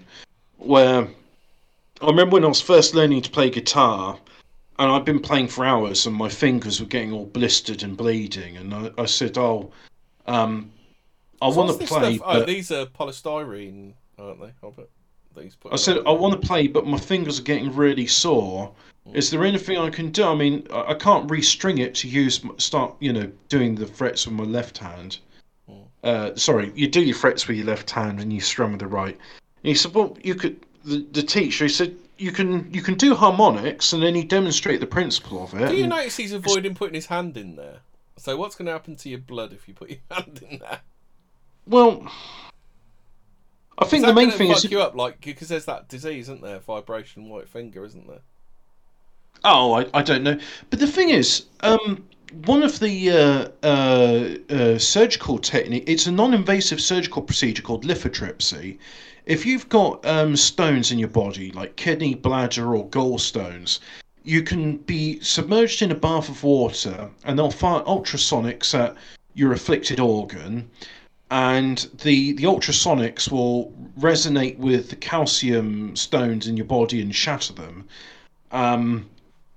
And they say that when they shatter them, because of the friction involved, they will heat up, so it could cause some damage to your tissues. But ultimately, it's a lot less damaging than cutting somebody open to try and extract the stuff. Like, imagine getting your bladder cut open to get rid of stones or your kidney stones. Just ugh. Hobbit, is Brian Adams AICMFP? Don't know what that means. Oh yeah, Tactical Joy says that magnetic rather than sonic though. Yeah, I tried to find this one of the levitating frog, but they said what they did is they made the frog swallow some iron filings, and then they had it in an electromagnet. So it's like, well, it's kind of like me getting like a magnet, and then I can lift up cornflakes with it, because when it says fortified with iron, it's like, yeah, they put iron dust on the cornflakes. It's like, mate. It's like, sure, you could say it's part of your iron, but you ain't going to be digesting anything from that. Put it that way. Anyway, I've blabbed on enough. You talk about sound. Tell me something I don't know. I don't know. No. What else can we talk about with sound? I guess I'm trying to sound you out on your knowledge. So I'm doing a bit of the levitation stuff. That's kind of interesting, isn't it? Oh, do you remember when David Blaine used to do levitation? Yeah. Do you remember when he was in a block of ice? Do you remember when he was like, hey, you want to see some magic? Do you remember when he was he going without sleep, or was he trying to sleep, or meditating or something, and people just went down there and annoyed him? Do you remember that? Yeah, that was funny. In London. Oh, that was it. He was in London. He was in a glass pot. Summer of '69. That's what Sandwich Bar's referring to. You played guitar until your fingers bled. Yeah. Yeah. Oh, right, yeah. In the summer, played it till my fingers bled. You know that one? Oh right, okay, yeah. Yeah. Summer '69. Yeah. Yeah, I remember the melody from it. I don't remember any of the lyrics, isn't it? He bought his guitar from the Five and Dime, didn't he? Played it till his fingers bled. We had the time of our life. Yeah, it's a good song. Yeah. Sound weapons? Are sound weapons worth talking about, Hubbard? Well, yeah, so there's the ALRAD, which is the modern sort of like riot thing, 140 decibels. There's the less deadly thing that they use outside shops, isn't there? Oh, and that's another thing I want to talk about. Sound causes hallucinations and causes ghosts, and you told me that story off the air, which I thought was very interesting. Yeah, when I was drilling through a cable, and I felt a really evil presence behind me. That's EMFs though, isn't it? That's not sound. Yeah, that's weird though. That you got like but it was almost like maybe that was like your conscious saying that you put your tools down, you get away from that now. Yeah. Stop trying to kill yourself, you mad bastard. Yeah. What else is there? But I haven't finished with the sound thing, right? So this was a documentary. No, I was actually going to follow you on with that because there's what is it? There's that place in Glasgow that's supposed to be really haunted. That cellar, and they think that part of that could be like the sound reverberations going on from traffic noise up above and just the way it's all set up. Well, I'm glad you mentioned that because that ties exactly into my point where. So my dad showed this documentary, and the documentary started off with guy working maintenance shift on the London Underground, and before like 5 o'clock is when they've got to open it up and say, because he's the supervisor, he says, no, you can't open it up because there's a guy down that line. What do you mean?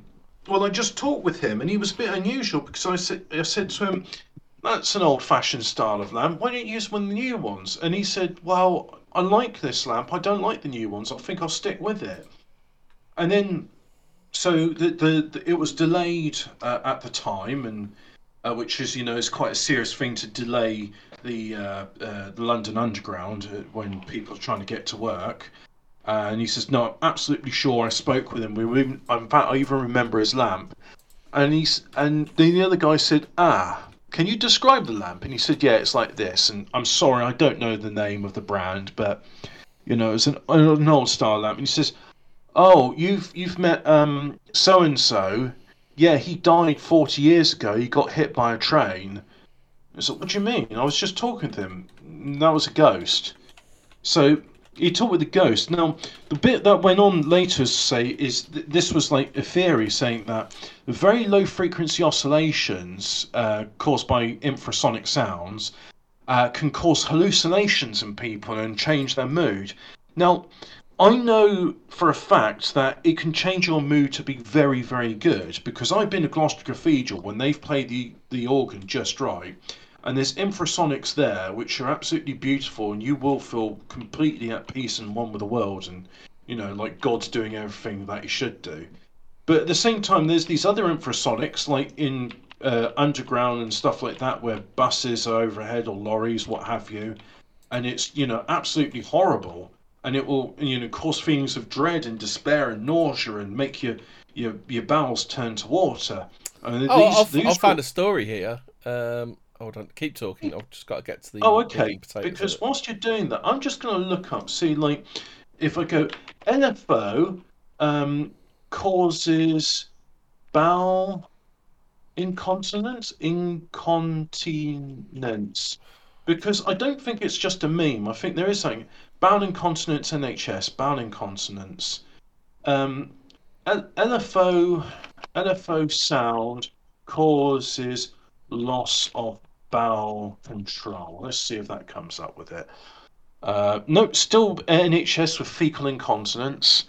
Abdominal bowel sounds when just put the brown noise in.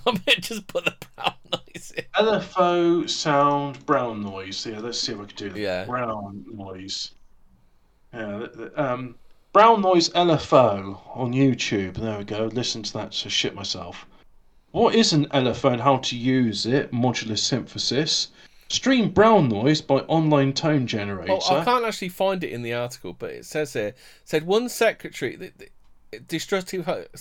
one secretary at an office building I recently inspected was convinced she had ghosts in the building because the problem on that floor had become so severe. Finding harmonics. There are several practical steps that have been taken to confirm the presence of destructive harmonics in an electrical distribution system, including these procedures in a predictive preventive maintenance program. I'll see if I can find the rest of this bit because I found a link for something called Smooth Brown Noise 8 Hours Remastered for Relaxation, Sleep, Studying and Tinnitus. Yeah, it's quite nice actually. Oh, okay then. Symptoms of destructive harmonics include, but are not limited to, nuisance tripping and circuit breakers, blown fuses, failed motors, and overheated transformer windings and neutral conductors. Since harmonics are often accompanied by a temperature rise, thermography can be used to detect evidence of their presence. This paper will discuss the causes, effects, and symptoms of harmonics, as well as techniques for dealing with harmonics. So, it's not telling you what. I can't actually find the bit where he's talking about the block. So basically, if I don't see, it's not telling you how they're caused either.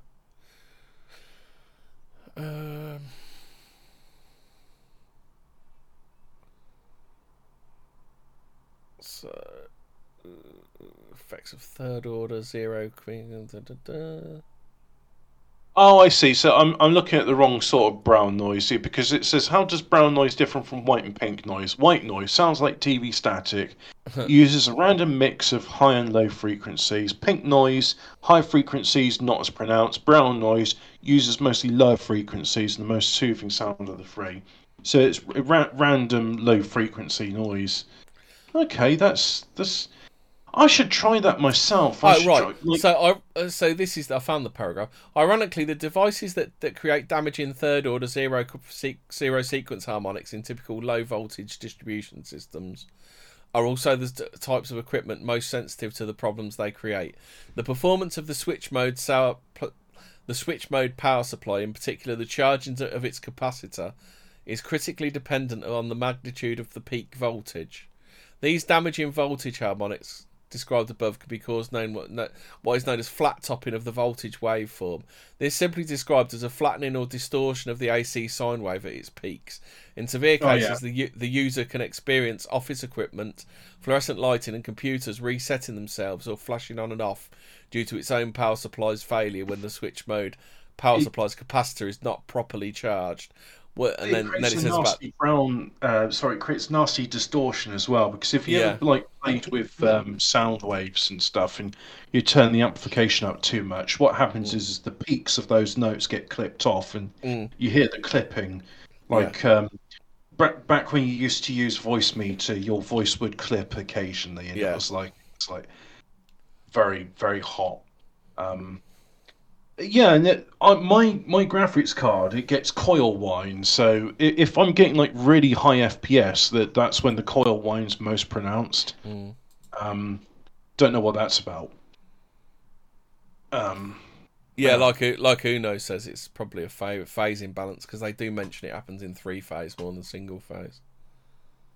Oh, yeah, that makes sense. I mean, you can never perfectly balance a three-phase supply, but you try to as much as you can. Yeah, because isn't that the idea behind noise-cancelling headphones, is you'll make a bi-phase signal, and then what you do is... it's the opposite, isn't it? It's the opposite. You just rotate it 180 degrees, and there you go. I mean, I remember seeing, there's a thing in Tomorrow's World saying, they could make cars and the engine noise quieter by having microphones inside the bonnet, rotating the phase of the signal 180 degrees. What that's to say is that if you were to imagine in 1 second the sound forms a circle, if you say something is 180 degrees out of phase, it means that when you start your note, you're at 12 o'clock, and if something's 180 degrees out of phase, it is at come on. It's like it would be at 6 o'clock. On this article, there's a thermal image showing an overheated neutral bar. Whoo! It's a bit warm. I remember seeing was it on 4chan I saw once about a Russian LED, and it was just like some sort of nut that had been superheated in an electrical system.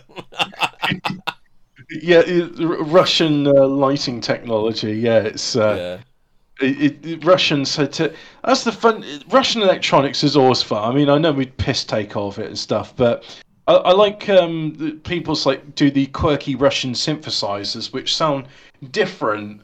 Not better, not worse, but they sound different to the Western synths they were based on, because of course, like the Russians couldn't get hold of the same transistors. They had their own, and they had their own valves as well. And in fact, there's a modern Russian synth which is valve based, and it sounds beautiful. I've heard it before, and I thought to myself, yeah, when I've got more money than sense, I'll get one of those. Because and that's it as well. The Japs with the Korg. I know this is a thing to do with sound as well. So, right, two things. So I'm sorry I can't get that spooky about it. It is going to be a bit more one of those tech episodes. There was this beautiful speaker called the Ionophane, which is a bit dangerous because it makes ozone, which when it gets into your lungs turns into hydrogen peroxide. So don't enjoy the Ionophane speaker indoors because it's a bit dangerous. Right, so in a speaker, the speaker makes noise, and it what it does is it's got a diaphragm which vibrates using a voice coil. And the voice coil is a magnet. You put your audio signal in it makes the magnet vibrate, and that's why it's called a voice coil, because it can replicate voice. Now, the Ionophane, instead of doing that, because there's this big debate in music and high fidelity reproduction of sound, that well, you see, the diaphragm, the material of it will have certain characteristics, because there's a big debate in like the speaker worlds, like should your diaphragms be made of rubber, should they be made of paper, should they be made of aluminium or titanium. Some people actually say reggae sounds better with an aluminium mid-range and tweeter, because you got a lot of punchy percussion in it, which it just However, the ultimate thing would be if you had like a diaphragm which was made out of plasma, because then there would be no distortion from the material as you're dealing with plasma. And that's what the Ionophane was. It was like a modified Tesla coil, I suppose you could say, which creates a plasma out of the air, and then you'd have a voice coil manipulate this plasmatic diaphragm. And based on the energies involved, it's theoretically possible that you could have a mid-range and woofer made out of the plasma, but then you're dealing with like megawatts of power and would not be at all safe to use. So Ionophanes were relegated to tweeters, and even then the sort of thing of saying use it only in a well-ventilated environment because otherwise you're going to bleach your lungs. Now, I mentioned the Ionophane because I want to get into a slightly more modern thing. This is how like plasma, which is electric, can be affected by sound, which acoustic, it's pressure waves in air. It's also pressure waves in solid or water as well, because whale song and things like that, and trains. It's pressure waves. Now, Korg have a... It's a bit shit, really. Oh, how about this? Hold on one sec. I just found out something about white noise. So, according to the researchers, the putative neural effects on the central auditory system are numerous, but include a reduction in neural inhibition, the ability to filter unimportant information, a lengthening of the amount of time it takes for the brain to process changing signals, and less precise cortical representations, how information is represented in the brain. So I just heard this pinging noise from my stove, and I got worried for a second. So you're telling me white noise causes like concentration problems? Am I right? It's weird. It's weirder than that, because it says the ability to filter unimportant information. So your brain is like firing all the time, isn't it? What's important, what's unimportant. Also, because the white noise is a broadband sound, Yeah. your brain, your ears can't filter, and therefore it makes you go all funny. Yeah, because I assume because your brain's attempting to lock onto it and turn it into something useful, isn't it? Like, if we're listening to speech is mostly around about like 1 to 1.5 kilohertz. I could be talking bollocks, but I think it's in that range. And it's why when we get that, we'll be very sensitive to it, and we won't notice other sounds unless they're quite loud. But because I find as well, like sometimes if you're like in busy traffic or something like that, you can make sense out of hearing like 1 in 3 words, can't you? Or 1 in 2 words sometimes, can't you? I think I figured out what the loud noise in my stove was. What was that? It was a saucepan lid falling down. Yeah. Oh, so okay, that's worth further like scrutiny actually, because so could you use that to disorient people? I mean, that's a thing. Long term you can, because it's all to do with the plasticity of the brain. So because they've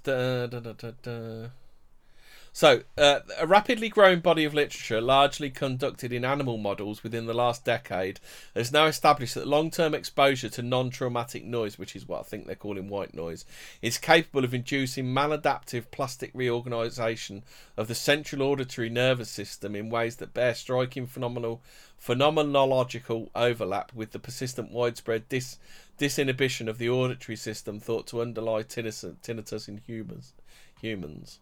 Ah, weird. Yeah, I really don't know about that. That's very interesting. So, unfortunately, rather than respond to any of that, because I don't know what to say, I just want to go back to my previous point about the ionophane, electricity, and sound. So, Korg, they made this thing called the New Technology Valve, and they call it the fluorescent valve. Valves aren't very efficient. They give off a lot of heat when you turn them on, and that's why they take time to warm up, because they are physically warming up. Well, you literally see the valve light up when you turn on a fluorescent light. Yeah, it's quite pretty to look at. You're dealing with incandescent cathodes and anodes. But the new Korg valve uses a gas. The one I saw, it was glowing blue. So is that a mercury gas? I think it is mercury. Yeah, because they're saying it's. How would they say it's fluorescent though? That's not fluorescent. That's not the important bit. The important bit is they made a new efficient valve. They did it in a square package, which looks a lot like an integrated circuit. And it's quite pretty to look at, this thing. The application they got it for is like this bass oscillator synth, which is like, whilst you're playing your note, it will play 1 octave below. It's not that interesting. They'll show like playing like some 1980s funk with it, which I thought was just a bit crap. But somebody else was like saying, well, if you want to, you can actually just have the chip yourself, and then Korg suggests a reference, like, if you want to build an amplifier with it. So there was this guy who had to go at making a guitar amp with it, and he noticed that when he was building it, if he nudged the circuit board, it would make these sounds. So he would just like gently rap with his knuckle on the chip package, and it'd make this beautiful pinging sounds. Like, imagine like you had like a glass harp, or imagine like the sort of like pinging sounds you could get from glass, or a nice crystal glass. Yeah, that's it. But you're just getting it from the fact that this gas is being agitated by the chip being shaken about, and he says, well, it's just kind of nice. But then I thought, hang on, why don't you go a bit further? So yeah, this valve, this fancy valve chip, which I'm going to get up so people can see. Korg valve chip. It's neon. Let's see if I can find it. Korg pitch clip. No, that's not it. Korg new valve technology. Valve technology. Let's see if I can find that. New tube, that's what they call it. Korg new tube.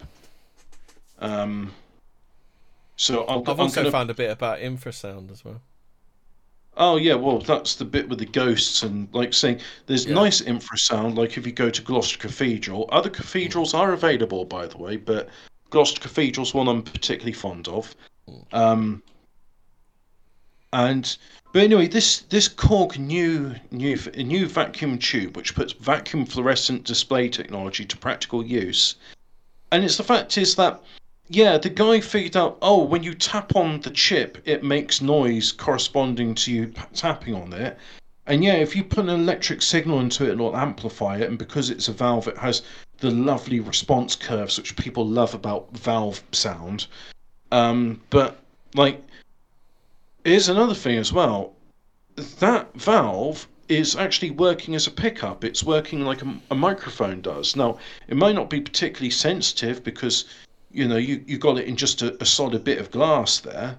But what if you were to actually like physically make that into a diaphragm, like a microphone, and just use it as a microphone pickup? Yeah. And it just got me thinking to myself, like, is this an application of Tesla technology or the ionophane, except you're using the plasma which is contained inside.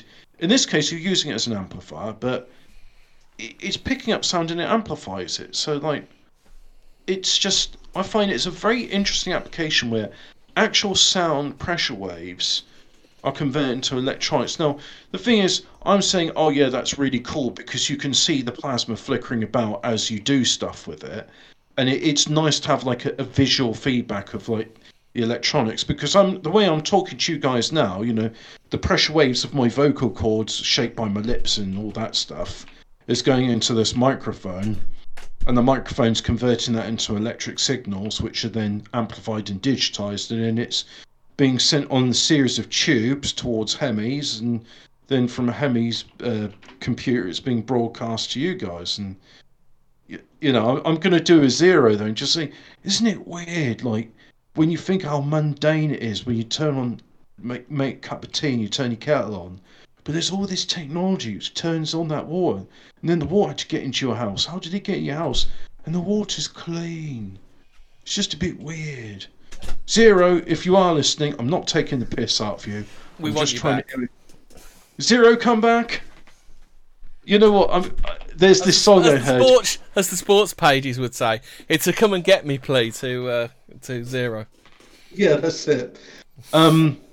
There's a song I heard called JJ Come Back, and I'm tempted to just like redub it. And every time they say JJ, I'm just going to say Zero.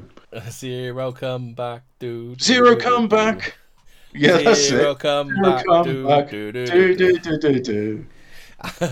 Anyway, so the thing I found a thing about infrasound. I don't know where this table is from, but I found whatever this table 1 is, it says we can see a notable number of applications that infrasound could possibly or has been applied for. Because apparently the European Union has banned all testing and everything. So it says on here, so you got infrasound, so may affect labyrinthitis, I think that is, vertigo, imbalance, etc. Resonances in inner organs, e.g. heart, with effects up to death. So that's just regular infrasound. Can be used. It has been used in riot control. British use in Northern Ireland, apparently. So then you've got yeah, apparently so. So this is prior to like the ALRAD thing, because that was like a big thing with Alex Jones. With one of his documentaries was he featured the ALRAD, and I think it was like America Destroyed by Design or Police Tyranny. I think it's the one that has a megaphone on the cover. So, next sound source is infrasound from non-linear supposition of 2 ultrasound beams tested in Great Britain, apparently. So, this is intolerable sensations are the effects, and the targets are riot control. So, then there's another one which is infrasound again. So the sound source is the infrasound. So, incapacitation, disorientation, nausea, vomiting, bowel spasms, Effect ceases when generator is turned off. No lingering physical damage. Crowd riot control. Psychological operations. So, I mean, you get there you go. I found it. Yeah, Alex Jones covered this. Yeah. Yeah. So there's a clip here, 4 minutes long. Alex Jones, and the clip says Alex Jones military attacks American citizens with sound weapons, tear gas at G203. So then you've got very low frequency noise, which can be disorientation, vomiting fits, bowel spasms, uncontrollable defecation. Enemy troops, that is. So that's very low frequency noise. Infrasound tuned low frequency, high intensity. So this is anti-personnel resonances in body cavities, causing disturbances in organs, visual blurring, nausea, temporary discomfort to death, anti-material embrittlement or fatigue of metals, thermal damage or delamination of composites against buildings, shattering of windows, localized for earthquakes. That's that bit done. So you're telling me that these sound weapons can cause metals to go brittle? Yeah. Well, delamination as well. Delamination of composites. So where you see like paint peeling off of like a car, for example, but there's no signs of fire. Yeah. That's what we saw both in 9/11 and the Iraq War. I just saw that it was like because they were saying like two things. One goes, it was like in Command and Conquer Generals, which was released in 2003. The three factions were terrorists, USA, and China. And the USA had this microwave tank, and it was a rather useful thing, because what you could do is you could use the microwave tank to attack the enemy faction's vehicles, and it would kill all the personnel inside, so you could just send one of your soldiers in to commandeer the vehicle. And that way, for example, like if you had like a Chinese builder bulldozer, you could microwave it and then capture it, and then now you can build China's buildings. But the reason I mention that is because they're saying that it's actually based on real stuff, which is sort of declassified but then reclassified. They were using microwave weapons in... I say microwave weapons, but is it microwave weapons or is it sound-based weapons? Because it seems the same way, like, you've got a direct... Maybe it's more appropriate to say directed energy weapon.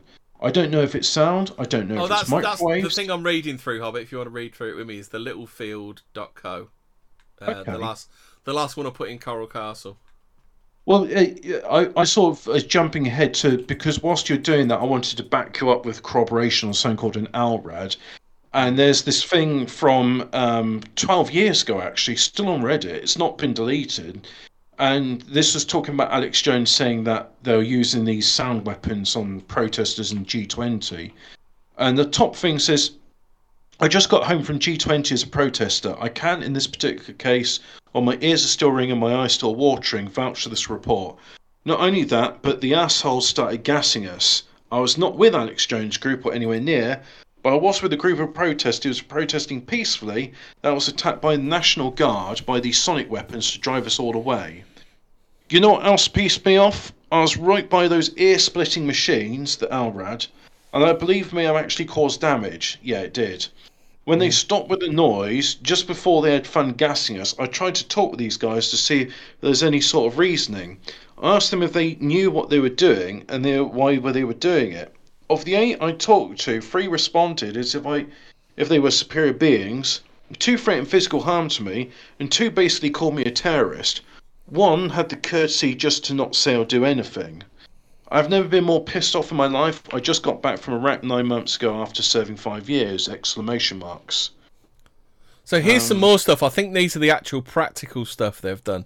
So infrasound from banks of very large speakers and high power amplifiers not yet existing, requiring new cooling design and new materials. So the effects of... an amplifier that goes to 11. So the effects of this are discomfort, disorientation, nausea, vomiting. Target would be hostage rescue, crowd riot control, psychological operations, which is pretty dark, and it's psychological operations. I know it's dark, but I'm just Yeah. saying, why not make 10 louder? So, but this one goes up to 11. high power, very low frequency acoustic beam weapon being developed in conjunction with SARA by ARDEC, ARDEC, and LANL. Phased array setup allows smaller size, about 1 millimeter squared, on small vehicle, smaller later in the future. Discomfort, like standing near large air horn, certain frequencies and intensities. So target would be protect US overseas facilities, e.g. embassies, riot control. I did put a picture of a Jeep carrying an LRAD weapon like a couple of months ago because we got into the subject of LRADs. And they have them at all of the big protests and everything now.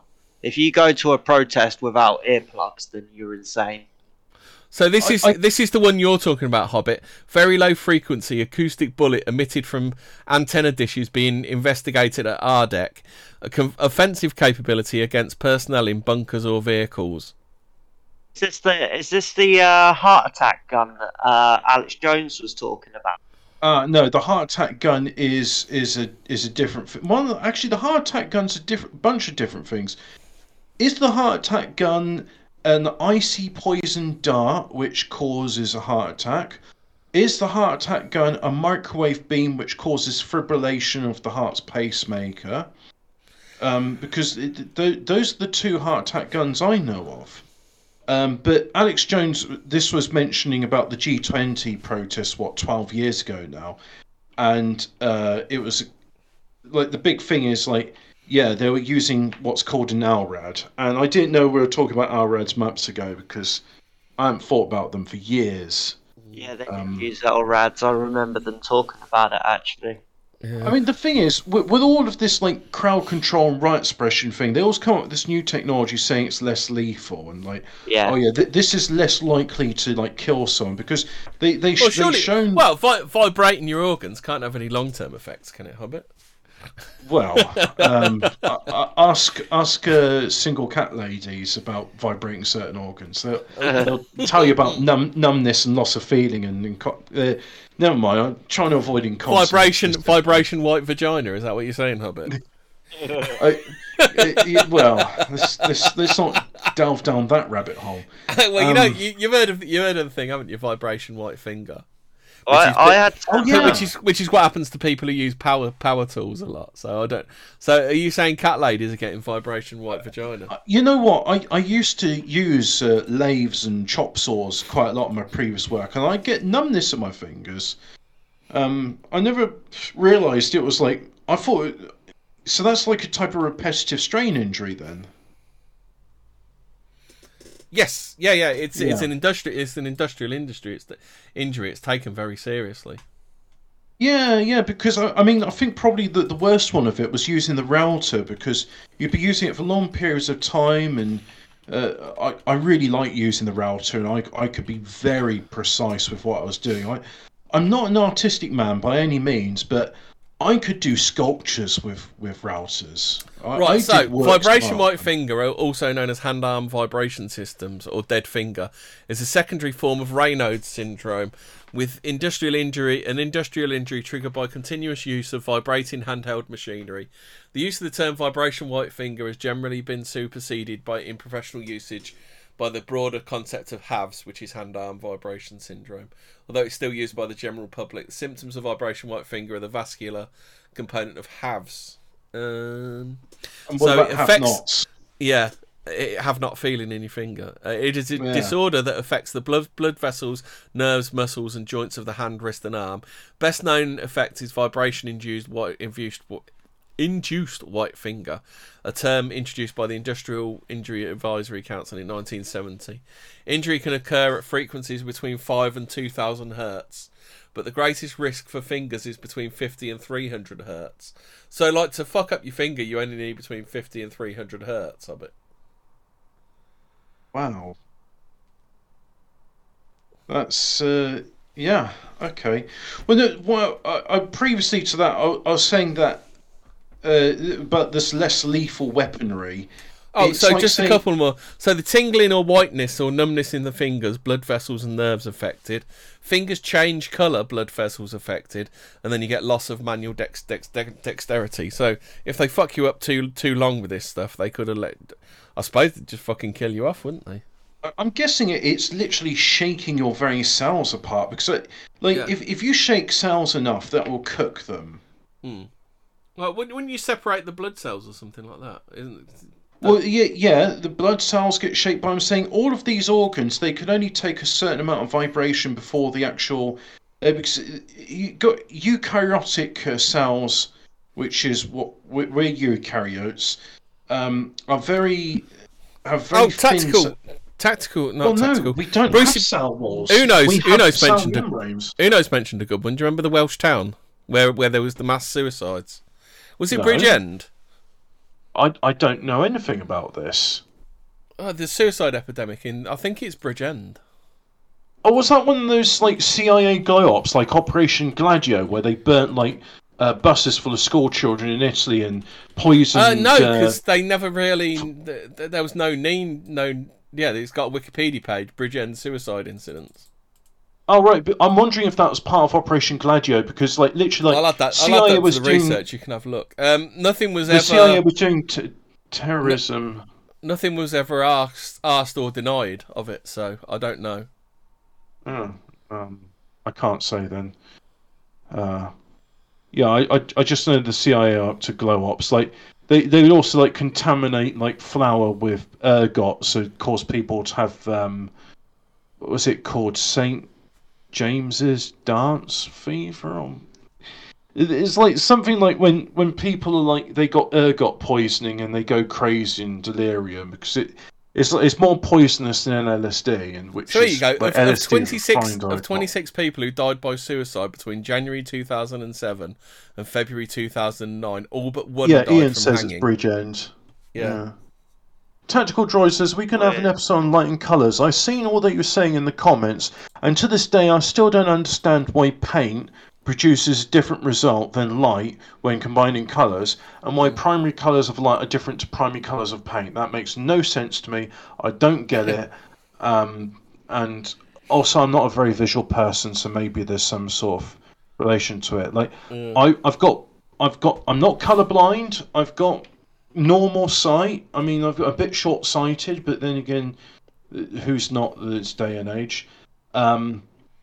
But I'm just not a very visual person. Like, if my keys are on the table and like the wallet's on top of them, even though I can see the keys, I can't actually see the keys, if that makes sense. And image recognition, that's what it's called. That was like, I seem to remember that was a plot in the first Terminator when they're getting all the machinery on in that plant because they're saying like all the motion will confuse the Terminator and it won't be able to see us. Yeah. Um, And don't forget the plasma rifle in the 40-watt range. yeah, a 40-watt plasma rifle. Yeah. I just keep thinking like the Energy efficiency is pretty good in the future, isn't it?